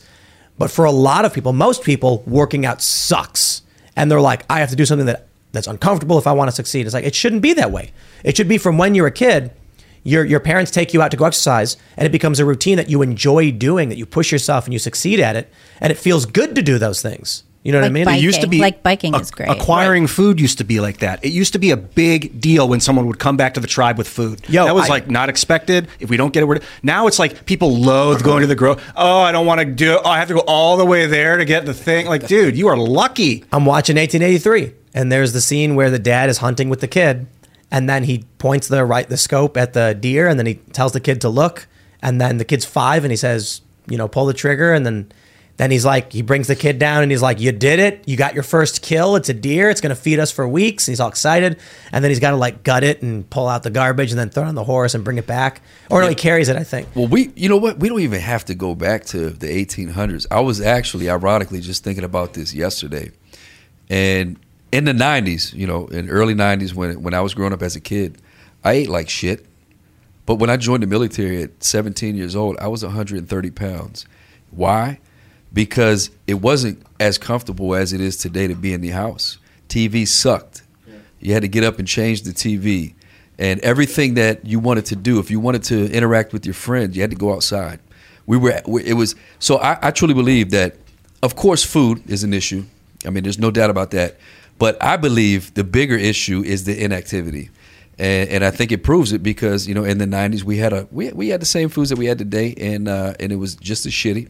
But the obesity wasn't as rampant because we were doing things. We weren't sitting in a dark room playing video games or sitting at our phone and just our friends are just at our disposal right here on our phones. We had to actually go outside and interact with them. You used to have to go to the store to shop and go to the bank to get money. Now I bought like 20 things on Amazon in the last 4 or 5 days from my room. I didn't even leave the room. Yeah. I remember when I was a kid, I'd have to go run errands with my stepmom before the weekend. And one of the errands was always to go get cash because you couldn't get any cash at the weekend. Or you'd have to go to the grocery store and cash a check. And you have to stand in line with everybody else who forgot to go to the bank on Friday. Mm-hmm. Before the debit card, I got my first debit card. And there was no ATM. We had to do a drive-through with a little hydraulic thing and you had to interact with somebody, cash a check to get your money. I mean, I think you're completely right that the lack of socialization is driving this. Also, I think that the opiates are heavily involved with the lack of socialization. But no doubt about that. I mean, but the bottom line is, it goes back to we're just way too comfortable in today's society, and the video that I filmed live when those police officers came into my restaurant and stripped my livelihood from me. That's the message I was trying to get across to them. I was not ragging on police. I've always supported, police officers. What I was telling them is what they specifically were doing was wrong. And I don't give a damn what your profession is. If you're a police officer, if you're a teacher, if you're in the military, if you're a small business owner, if you're complicit in stripping a citizen of their constitutional rights, you are wrong. But they were willing to do it. And I know for a fact that at least one of those officers that day felt bad about what he did because he had a friend come into my restaurant afterwards and tell me such. And but the reason he did it is because what? Because he didn't want to lose his job. Because he wanted to maintain his benefits and he wanted to have a paycheck coming in so he can provide for his family. And on one hand, you ask yourself, well, can you blame him? But then on the other hand, the answer is, well, the only reason this is going on is because of people like him that are willing to be complicit in things that are illegal and unconstitutional to be comfortable. Now, if every police officer involved in that situation would have stood up and said, this is unconstitutional, I'm not doing it, then it wouldn't have happened. And it was the same for me. It would have been way easier for me to comply and just go along with what they were telling me to do. And I wouldn't have lost, 6 figures. I wouldn't have had the stress put on me and my family that was put on me. But there's more. There's things that are bigger than you, and there's things that are more important than you and your business and your money. And my mindset was always, if I lose everything, if everybody in this entire country stands against me for what I'm about to do, and I lose it all, well, I'm a hard worker. I'll bust my ass, and in one way or another, I'll provide for my family, and I'll be okay. But if I give up my freedoms, I'll never get that back. And that's what I want people to understand and remember next time, is that if you refuse to stand up and fight for what's right, just so you can keep the comfortability of your daily life, then you're going to lose something much greater. And those are your constitutional rights, and those are your freedoms. And I just don't know how to get that across to people. But I hope that my story and my situation, I hope that if nothing else, what it proves is that if you do stand up and you do fight, the people will rally behind you, and you can beat the government, and you will beat the government. And we are bigger than the government. We are stronger than the government because we are the government. Well, and once you give away your rights, like, that's your kids' rights too. That's your grandchildren's rights. Like, and that's the most important thing. Then you have to fight a war to get them back. That's right. Yep. And I did this. I took on this fight mainly for my kids and for the next generation, because if we don't, you and me, if all of us here in this room, if our generation doesn't step up and take this fight on right now, and not only take it on, but win, and we just hand this fight over to the next generation, by the time they're old enough to fight this, it'll be too far gone. Well, and they'll be squashed already. Exactly. I got a feeling the next round of shutdown government stuff is going to be for power outages. I could be wrong about that. What do you mean for power if outages? If the grid goes down for 2 weeks, then our phones are off. People are trying to figure it out. The government starts coming around saying, we're going to take control. Don't leave the house. Don't leave the house. Don't leave the house. They're not going to do that until they make us all have electric cars. They're going to wait till we all have electric cars, then we can't go anywhere either. I don't know if they're going to cause it or if it's just going to happen. But if that's a situation where it's like, don't leave the house, don't leave the house, what do we do? Do we resist again? Say, no, I'm going about my daily business. That's literally how every city was during COVID lockdown. It's going to be asymmetrical. So next time, it probably won't be a virus next time. It'll probably be something a little... They're calling it a cyber 9/11? Yeah, they're working on that too. Like the FAA, the flights that all got grounded. They could pull something like that. At the World Economic Forum, they're referring to it as a cyber pandemic or some kind of cyber 9/11 incident that will destroy a global economy. What do you think? I mean, you're pretty realistic. It would wipe out everybody's money, right? What are those things that would wipe out all of the information temporarily? All of your money is flares. Do you think that people should prepare realistically? I've got a ham radio, solar panels. Hey! Everybody who listens to this show and can or figure out how to get chickens is laughing right now listening to this show because they got eggs. And their neighbors are probably like, please, sir, might I borrow some eggs for my pancakes? And you're like, no, they're mine. Actually, you can have some. No, you're not wrong. You're absolutely right. I mean, being self-sustainable is the most important thing. But I'm telling you guys right now, and I hope this doesn't come across as too politician-y, but I am running for office right now. But I am the furthest thing, even in this room, from a politician, man. But I'm telling you guys, you need to start paying attention to state politics. These federal elections are not where you make your money. It's at the state level. In Virginia, in 2035, electric cars. Hey guys, it is Ryan. I'm not sure if you know this about me, but I'm a bit of a fun fanatic when I can. I like to work, but I like fun too. It's a thing. And now the truth is out there. I can tell you about my favorite place to have fun. Chumba Casino. They have hundreds of social casino style games to choose from with new games released each week. You can play for free anytime, anywhere. And each day brings a new chance to collect daily bonuses. So join me in the fun. Sign up now at ChumbaCasino.com. No purchase necessary. VGW. Void where prohibited by law. See terms and conditions. 18+. Are going to be the law. So you are no longer... California too, and New York. So Virginia and Oregon and lead. Washington. Exactly. I hate that so much. I think it's Wyoming that said Wyoming said that they're banning electric exactly cars. Electric cars are banned. Yeah. And so let me tell you guys something. That's where you're going to move next. A lot of people don't know. Oh, yeah. I'm not. Absolutely. It's awesome. It's expensive, though. Yeah, it is. The most important thing, guys, the most important thing by far, and even if you don't believe that, and we were talking about this before the show, even if you don't believe that any election was stolen or any of that, elections are not secure. In the state of Virginia, you can go vote without showing an ID. You tell me how elections are secure when you can do that. That's true in New York, too. You just signed for it. Well, hold on. What was the story? I think we talked about it. Did we talk about it? Non-citizens can vote? Oh, yeah. Well, in New York, they put up a proposal where non-citizens could vote in local elections, and it was overturned. They can vote right now. I'm going to tell you how. And not a lot of people know this. So check this out. In the state of Virginia and in many other states as well, as an illegal alien, as an illegal immigrant, you can get a driver's license at the DMV, a valid driver's license, right? So our voter rolls, they come from the DMV. And they go, so how our voter rolls get handed down to the Office of Elections. Wait, it's like an auto register, right? That's what happened in California. So check this out. A big story a few years ago. The people that run our voter rolls is an organization called ERIC, E-R-I-C. And everybody look this up if you think I'm BSing. ERIC, the Electronic Registration Information Center, ERIC. So what ERIC does is it reaches down to the DMVs and it says, hey, DMV, we want all of your information from all of the people in your state that are of legal age to vote. So the DMV sends them all that information. Now, illegal immigrants are in that batch because if you look in the bylaws of ERIC, it doesn't hide it from you. It says in the bylaws of ERIC, it says, hey, DMV, you are not allowed to tell us who is a citizen and who's not. Why? I'll tell you why. Okay.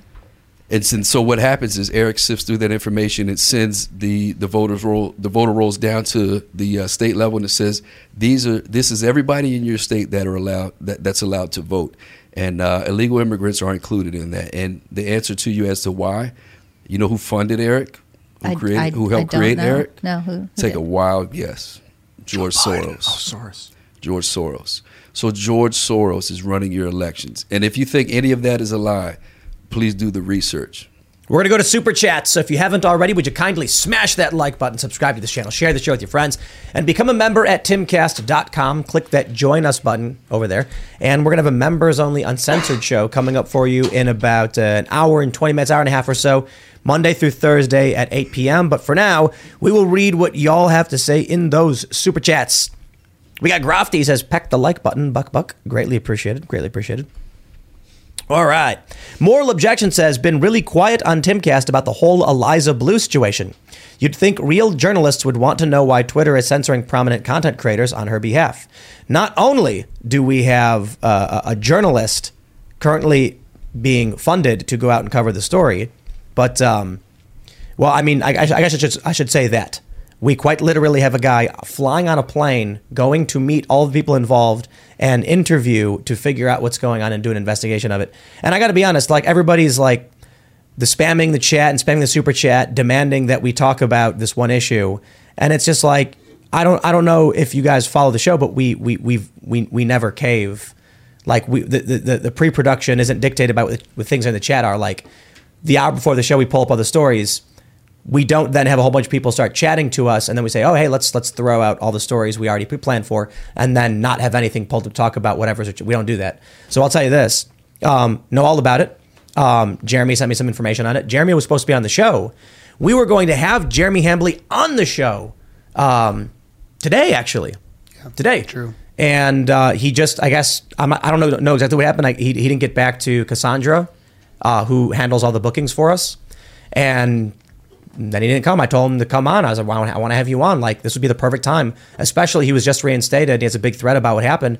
And I'm like, dude, I'm not the person to like, Jeremy, come on the show. Like, would love to. I'm a fan. I'm a friend. Want to talk about coffee too. But Jeremy didn't make it out. So I told him, you got to come on when you can. So if everybody wants to talk about it, it's like, my guys, let's get Jeremy to come on the show, man. We want the quartering on the show. Yeah. But so we sent Shane Cashman. So if we're hoping to get a sit down with anybody we can on whatever the story is. It is really interesting. It is really interesting to see all the details. I don't know enough about it. I just know that there's something going on here, and that the Quartering, a very prominent personality talking about culture and news, was suspended talking about this video. So I'm curious to see how it turns out. Simply put, when I saw that everybody wanted something done about it, I went and talked with Shane Cashman. He wants to do a full profile on this whole thing, and I was like, it's probably the best and most effective thing we can do, other than having Jeremy come on the show. So it's like, I don't know what else y'all want from me, my friends. Yeah, just go dig into it. Yeah, like Jeremy. Yeah, if Jeremy come on the show and he can literally say all of this. We had Eliza on the show before. Mm-hmm. All I know is she's on Twitter. She's a prominent activist talking about the stuff. Many people are saying that her past is shady and stuff like that. It's not true. She's lying. And I was like, oh, this is perfect. We're having Jeremy on the show. And then Jeremy didn't make it out, and I hit him up. I was like, bro, you're not coming? Like, come on the show. So that's the best thing I can do. If you want to see it talked about, like, we got to fly Jeremy out. What's figured out, and the challenge was, this was the day we had booked in a month in advance, and we're booked up. But I would happily make room for Jeremy. I mean, you know. Did absolutely. Brittany Venti get unbanned on Twitter? Mm-hmm. Both of them did. Oh, good. Yeah. All right, let's read some more. Russell Garcia says, I can't wait to vote for Matt in the election. Sending love from Spotsy. Well, I appreciate that. Thank you so much. And if anybody hasn't so far, you can follow this journey, because I'm telling you right now, I'm coming to crush the establishment, and I will with the support of you. And you can do so at Matt for VA on social media, and the website is mattforva.com. I'm fighting a war on two fronts, Democrats and these Republican establishments. So if you can help the campaign out, please do so. Yeah, man. Plus, if you're not too far away, go to Gourmelts, man. That was some good food. We got to come back down. Is that place lit up right now from all the publicity? Oh man, I mean we've got such an awesome customer base, man, and you know it's such a patriotic customer base, and the environment is it's awesome, man. There's never any issues in there, and we do something every night. So Wednesday nights we do trivia, Thursday karaoke, Friday and Saturday we do live music, and our live music. So the entire name of the restaurant is Gourmelts 90s Music Bar and Draft House. So we're all about 90s music. And our live music on Friday and Saturdays is 80s and 90s cover bands. So we blast out, man. We have a good time. Maybe we can play a show some night there. Man, yes, indeed. Anytime. What are your signature foods, your top 3 meals? Oh, man. So the top ones are, we have a melt called the Southern Cookout. And melts are, grilled sandwiches. And so what's in this one is sharp cheddar cheese, some really good sharp cheddar cheese, and sharp cheddar mac and cheese, barbecue pulled pork. That we do everything from scratch. So we even do our barbecue from scratch. And we don't sweeten our barbecue sauce with sugar. Like that's good. That's very good. We sweeten it with figs. Oh, okay. It's amazing. It's amazing. Did Luke convince you to get off the seed oils? He did, man. I'm on board. Man. Yeah. Society's at the point where if you spend 30 to 40% more on the ingredients, you're going to get 70 to 80% more on the customer return. Luke actually just chatted. Ask him about seed oils. No, tell him I'm all in, man. He's all in. He's all in. Yeah, man. We went down there. The food was amazing. The pretzel. Yeah, that's crazy. I mean, I don't want to eat all these glutens, man. But oh my God, it's good. So and should go down. We should come down. Maybe not this weekend, but the next one we'll come. And down. we've got something for everybody. So everything on our menu we can do gluten free, and our pretzels are handmade by a guy locally. He's from Germany. Wow. I mean, the pretzels are legit. You tried it. It was so good. We've got grilled cheese tacos. So what we do very good. is we take a corn tortilla and we grill shredded mozzarella cheese to the outside. Because when you eat a single tortilla taco, it falls apart, right? Yeah. All you got to do is lightly grill a little bit of mozzarella cheese to the outside of it, and you're good to go. So that's what we do. Oh, it's off the hook, man. Off the hook. All right. Let's read some more. All right. What do we got? Let's see. Wade Mikunda says, MTG reminds me of a AAA gaming company nowadays. Oof. That's actually, that is a dig for those that don't know. All right. Raymond G. Stanley Jr. says, Tim, the cult twists everything we say to fit their narrative. Then, if they can't argue against our claims, they go right to insults. They're pathetic. Yep. That's right. T-Rex Petchup says, Tim, I don't have the good stuff for Mr. Bokus, but I have UT supplements and treats that help with kidney health. I can get the good stuff, however, on special order request. What's the update on Mr. Bokus? You being here is the good stuff, man.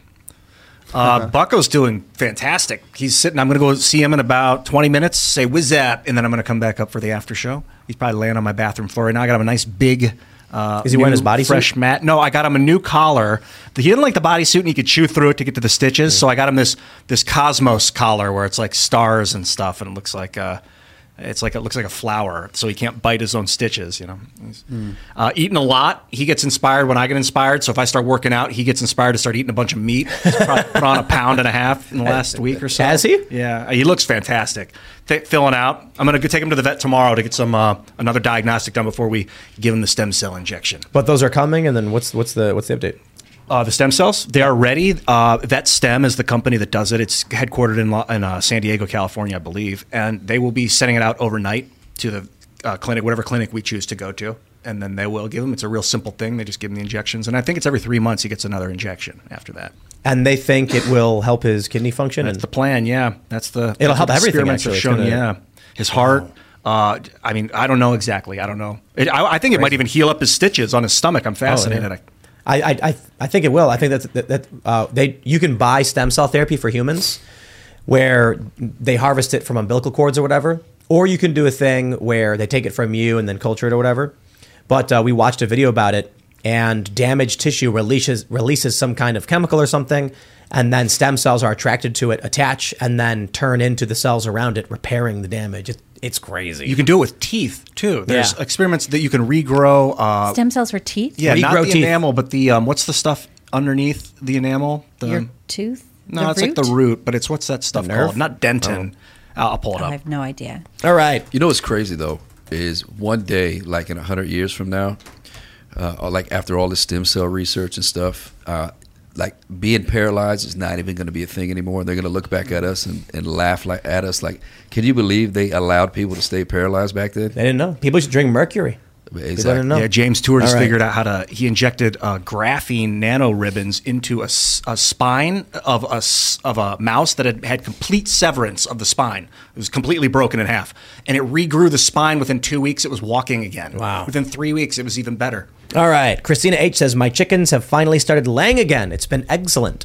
They never stopped laying for us. You can do some tricks in the winter that you need a light, because if there's not enough light, the chickens stop laying. It's how but if you turn the light on, chickens are not very smart, which may be surprising to you. And they think it's day, so they keep laying. It's like a thing, I guess, for chickens.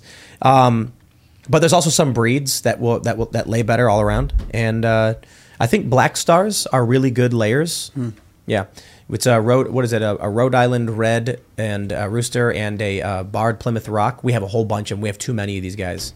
I like those little fluffy ones. What are those called? Little fluffy ones? Silkies? Oh, the silkies. Yeah.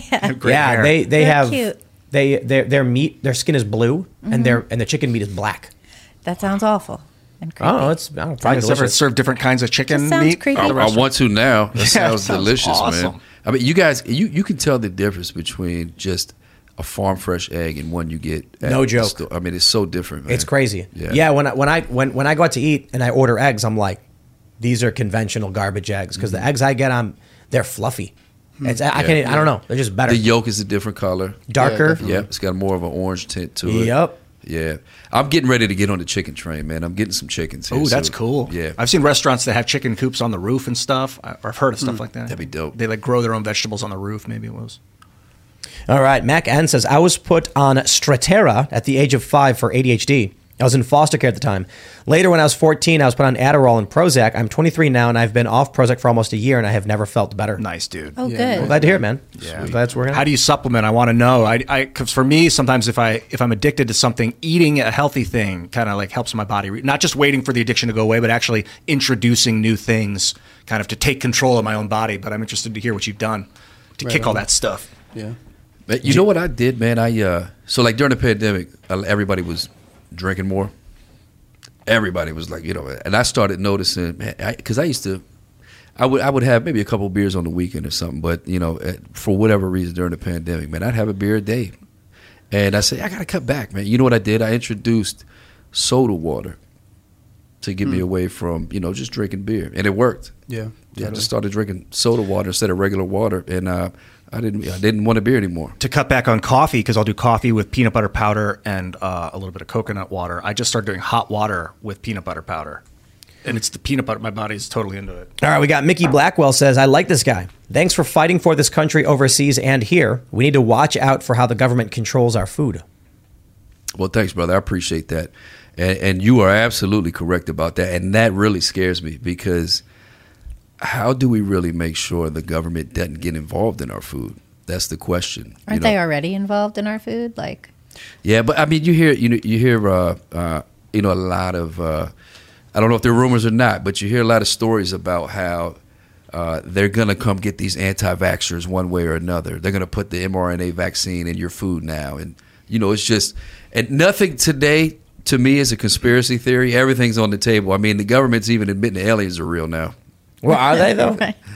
Well, they did release all those documents. Somebody did. They're saying UFOs, and Yeah. like they're like if they came out actually and said, "Yeah, aliens are real," I suspect a false flag. They're going to be like, aliens are attacking. Everyone, stay inside. Do not get a gas car. We need only electric. There's going to be your TV's going to get taken over. Like, I just got a car maybe 2 years ago, my very first car ever in my life, and I will be damned if I'm giving that up. Your TV is going to get taken over, and it's going to be an alien being like, "Humans, we have come to take over your planet. Only unless you get rid of your gas cars." Tune to CNN. We only have CNN. Well, those of us are going to hang on to our gas cars and fight back by keeping our gas cars. But then what happens when the gas stations go away? I don't like that. You don't have a choice. We need to fight back by putting the right people in these political positions. The issue, too, though, with with the electric cars is that they're not actually sustainable or renewable or better because of the implications of the mining that goes into creating those batteries. The waste from the batteries is worse than the waste from I think oil everybody spills. knows that except people who are lying to themselves. Well, I think these people who are like, oh, I'm going to give up my gas stove to get an electric stove because it's better,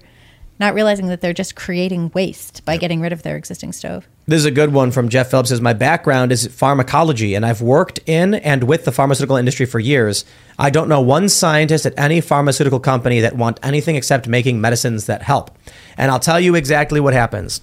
The scientists are like, yo, we've discovered this medicine that seems to do this thing. It's going to help a whole lot of people. Let's put it into tests. And then during those tests, they're like, we noticed that these pills you prescribed to save people from heart attacks is giving them boners. And then a business guy goes, we are going to make a fortune on boner pills. And I think that's what it was, wasn't it?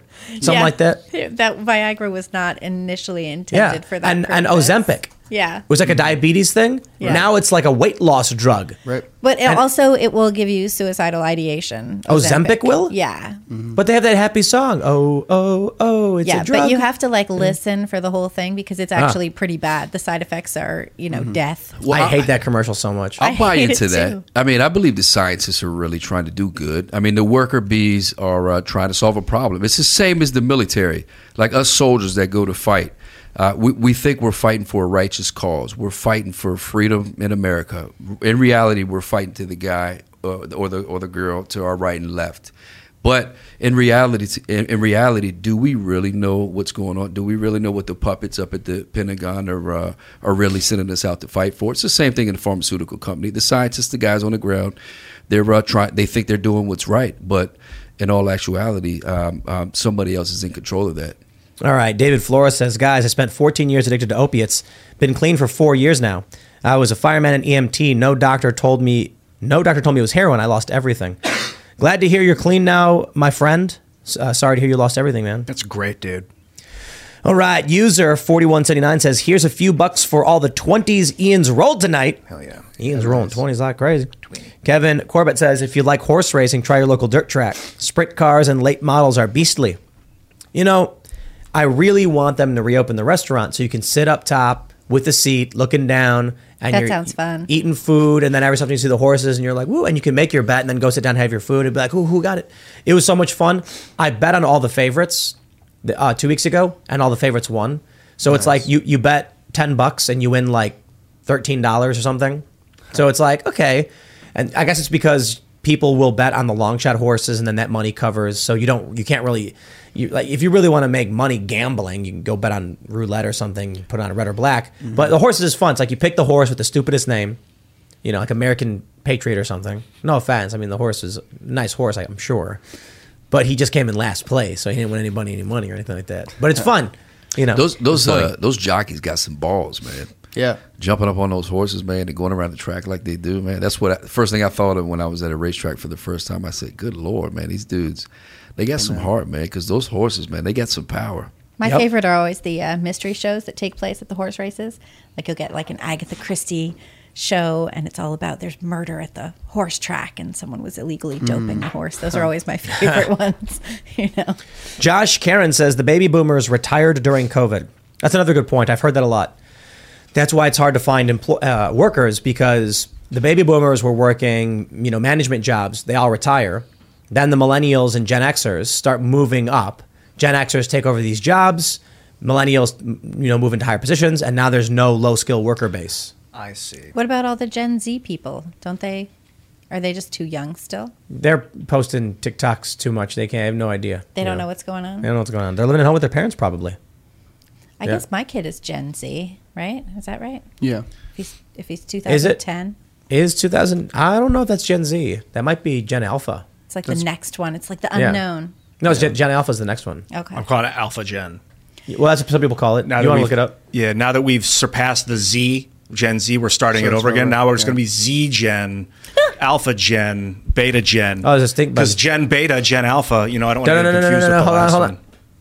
You don't want to trigger them, man. You want to be nice to those guys. Yeah, you should take a piece of paper and they walk on it and then you place it. That's what I do. Dude, Alpha generation, as if they're not going to be the most badass humans ever made. Yeah, I don't know about that, dude. Gen Alpha, Alpha Gen. Is that what it's called? They got the work cut out for them. Yeah, they call it Generation Alpha because they had no creativity. But Alpha Gen are going to be the Wall-E, hover chair, morbidly obese people. If you say that, they'll believe you, and then that's what they'll become. But we got to inspire Alpha Gen. Yeah, we got to change it, man. They're like, what, 8, 9, what years 11?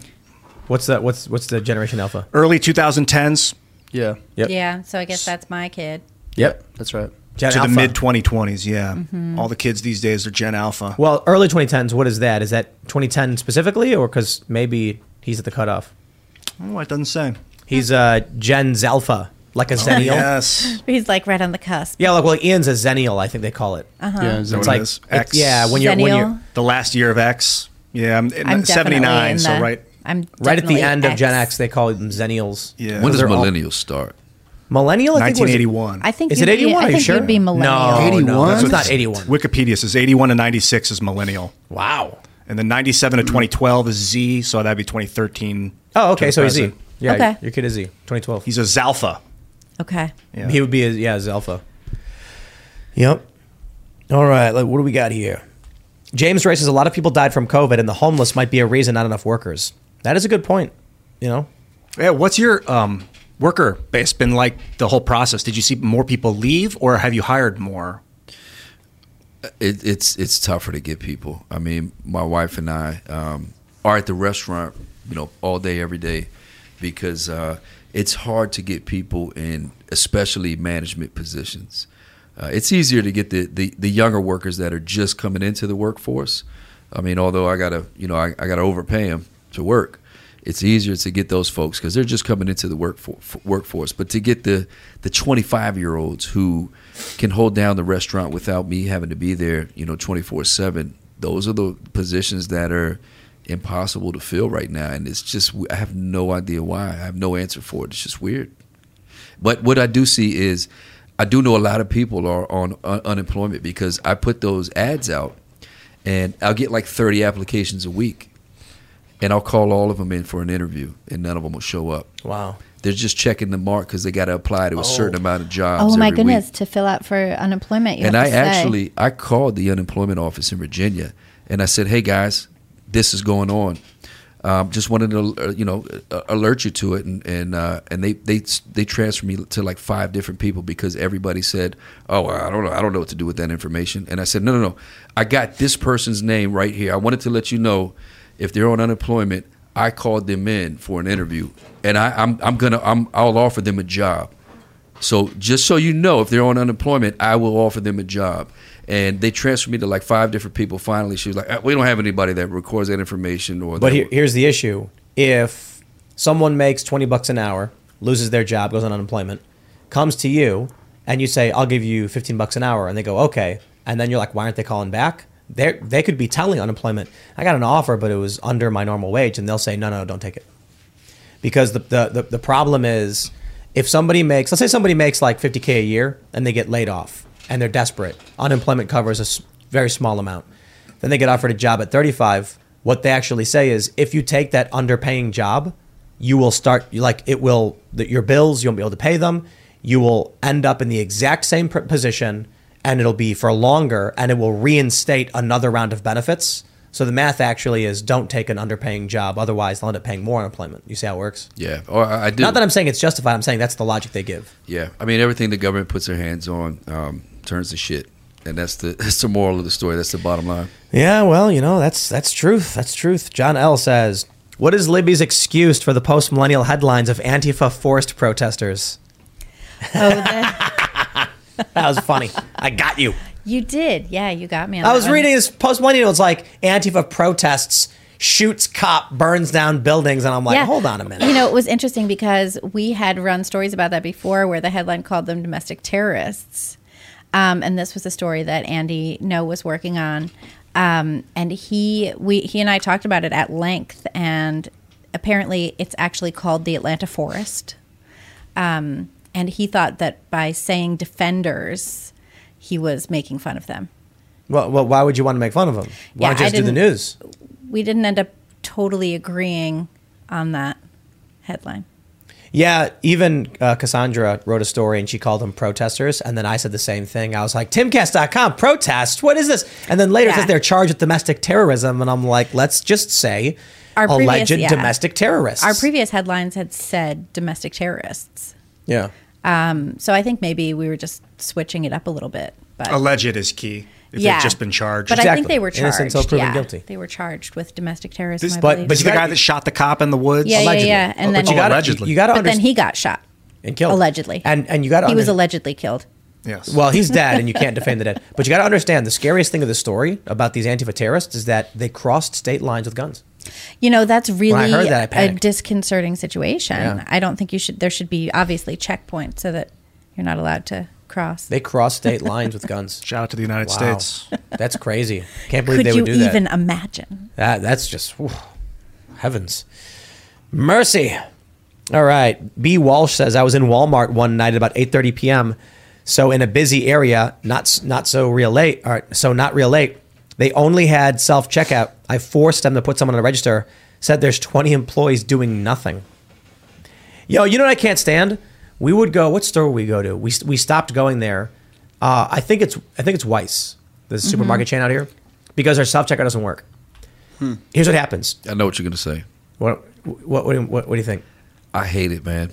So you ring something up, and then it tells you put it in the bag. Exactly. Yeah. Oh my and then God. you're like, it's in the bag. It's in the bag. It's like, please place item in the. It is. It's sitting. So right you have to take it out and put it back in. Exactly. Or when they say, every single please time, remove the item from the bagging area, and then you're like, there's nothing there. Yep. I literally didn't put anything there. And then I'm putting it down, and then it's like it won't scan anything, and I pick it back up, and it's like, please return the item, and you're like, I put it back down, and then it goes, please wait for assistance. Oh, are you kidding me? Yep. And then we're like, hello, is any human here? Like, and there's no humans. Nope. I just want to walk down the aisle and just push everything onto the floor, man. It just pisses me off. That's what they do in New York, and then they steal it. Yep. They put face masks on because they're COVID compliant. Walk in with garbage bags, take everything off the shelves, and run out. And security guards, like, nobody will stop them. And you'll even have employees telling customers, like, don't do anything, and they'll just film it. But everything is becoming automated. I even get I get an email probably once a month from companies that are making these robotic arms that can run your grill for you. All right. That doesn't sound like it's going to result in good grilling. Oh, it doesn't. Stephen Sanders says, Tim, a lung cancer patient and myself were arrested December 12th, 2022, with another veteran, Deland, Florida, for not wearing a mask, held in police car, 3 hours, 47 minutes. All charges following SSA mask policy last month. Footage available. In Florida, where's Ron DeSantis?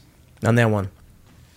Big Hale fan says, big fan, Tim. The fact that this was allowed to happen is absolutely disgusting. Wouldn't this qualify as biological warfare? When do we bring back tarring and feathering? I don't think tarring and feathering is actually effective. Not that I think locking someone up for, a long period of time is effective either. Well, if you tar and feather someone, that's death. You kill them by doing that. Pretty much. Were they killing them? Yeah, you can die from that. Yeah. Oh, yeah. They used to do it all the time to people. Mm-hmm. That's a weird thing to do. I don't get it. They also used to draw and quarter people. That would also kill you. Have you guys... Okay, so I'm watching 1883. I don't like it. All right. I don't know.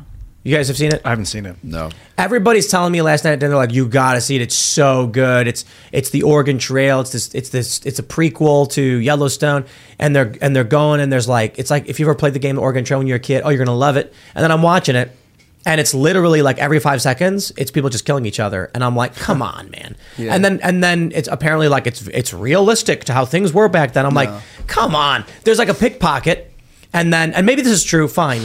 The main character just shoots him in the back, and then everyone starts, someone else pickpocket starts stomping on him while he's got like buckshot in his back, and then he goes, he took my wallet, and grabs his wallet back, and then they literally drag him and just string him up right there, killing him on the spot. And I'm like, for real?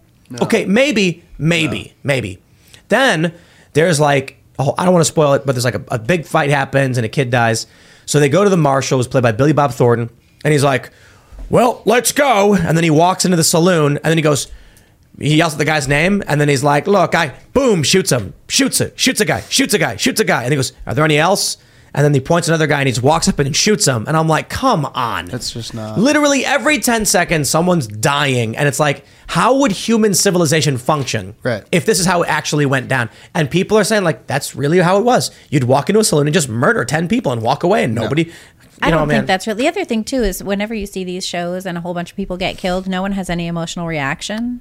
And I don't think that's accurate either. No, like people vomiting and stuff. Like, yeah, you'd have an emotional reaction. You'd be, like, freaked out if somebody walked into where you were sitting and shot 10 people. All right. We're going to read one more here. Jennifer Ramos says, Matt for VA Senate at Matt for VA on all social media platforms.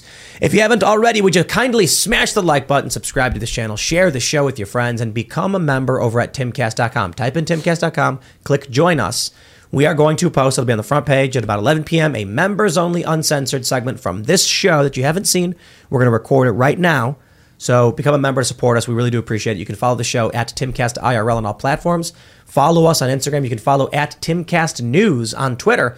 One of our reporters got attacked by some protester. Leo wasn't crazy. He tried to steal his camera or something and then just walked off. And you can follow me personally at TimCast. Matt, do you want to shout anything out? Yeah, absolutely. Please follow me at Matt for VA everywhere. Twitter, Facebook, everywhere. And also check out my website, mattforva.com, and follow this journey I am on to, like I said, crush the establishment and bring some true patriotic representation for the people to the state of Virginia. So I can start to clean this thing up, guys, because the state level stuff is it's where it starts. And even if you don't live in Virginia, it's important to you because Virginia has always been a swing state. And the first thing I'm coming to do is make sure we secure our elections. So what you guys will know is that the politicians that are selected at the federal level, the congressmen and the U.S. senators that come out of Virginia, they will actually be selected by the people once I take this state Senate seat. So please go to mattforva.com and support my campaign, guys. Right on. I'm Libby Emmons. You can follow me at Libby Emmons on Twitter, and you can check out thepostmillennial.com. Anyone wants clarification, it's Matt for VA. It's FOR, not the number, but the word for. Matt for VA. Good to see you, man. Thank you. Looking forward to spend some time at Gormelt's playing a show. I can't wait, man. I'm ready for you guys to come down and rock with us. Hot. And Matt Gaetz, when he was on, we were talking about blockchain backups for voting to secure the actual votes. That's very interesting. So if you and Matt can ever get in touch, I think that might be something we can start pushing forward with. I would love to. Yeah, great stuff. All right. Bye, everyone. I'm Ian Crossland. Happy to see you. Happy Monday. Take care of yourself tonight. And I am at Surge.com. It's been a good show. Really hoping you do well, my friend Matt. It sounds like your head is in the right place. That was a good show. Let's go to the next one. All right, everybody. We will see you all over at timcast.com in about an hour. Thanks for hanging out. Cheers. Hello, it is Ryan, and I was on a flight the other day playing one of my favorite social spin slot games on ChumbaCasino.com. I looked over at the person sitting next to me, and you know what they were doing? They were also playing Chumba Casino. Coincidence? I think not. Everybody's loving having fun with it. Chumba Casino is home to hundreds of casino-style games that you can play for free anytime, anywhere, even at 30,000 feet. So sign up now at ChumbaCasino.com to claim your free welcome bonus. That's ChumbaCasino.com and live the Chumba life. No purchase necessary. VGW. Void where prohibited by law. See terms and conditions. 18+.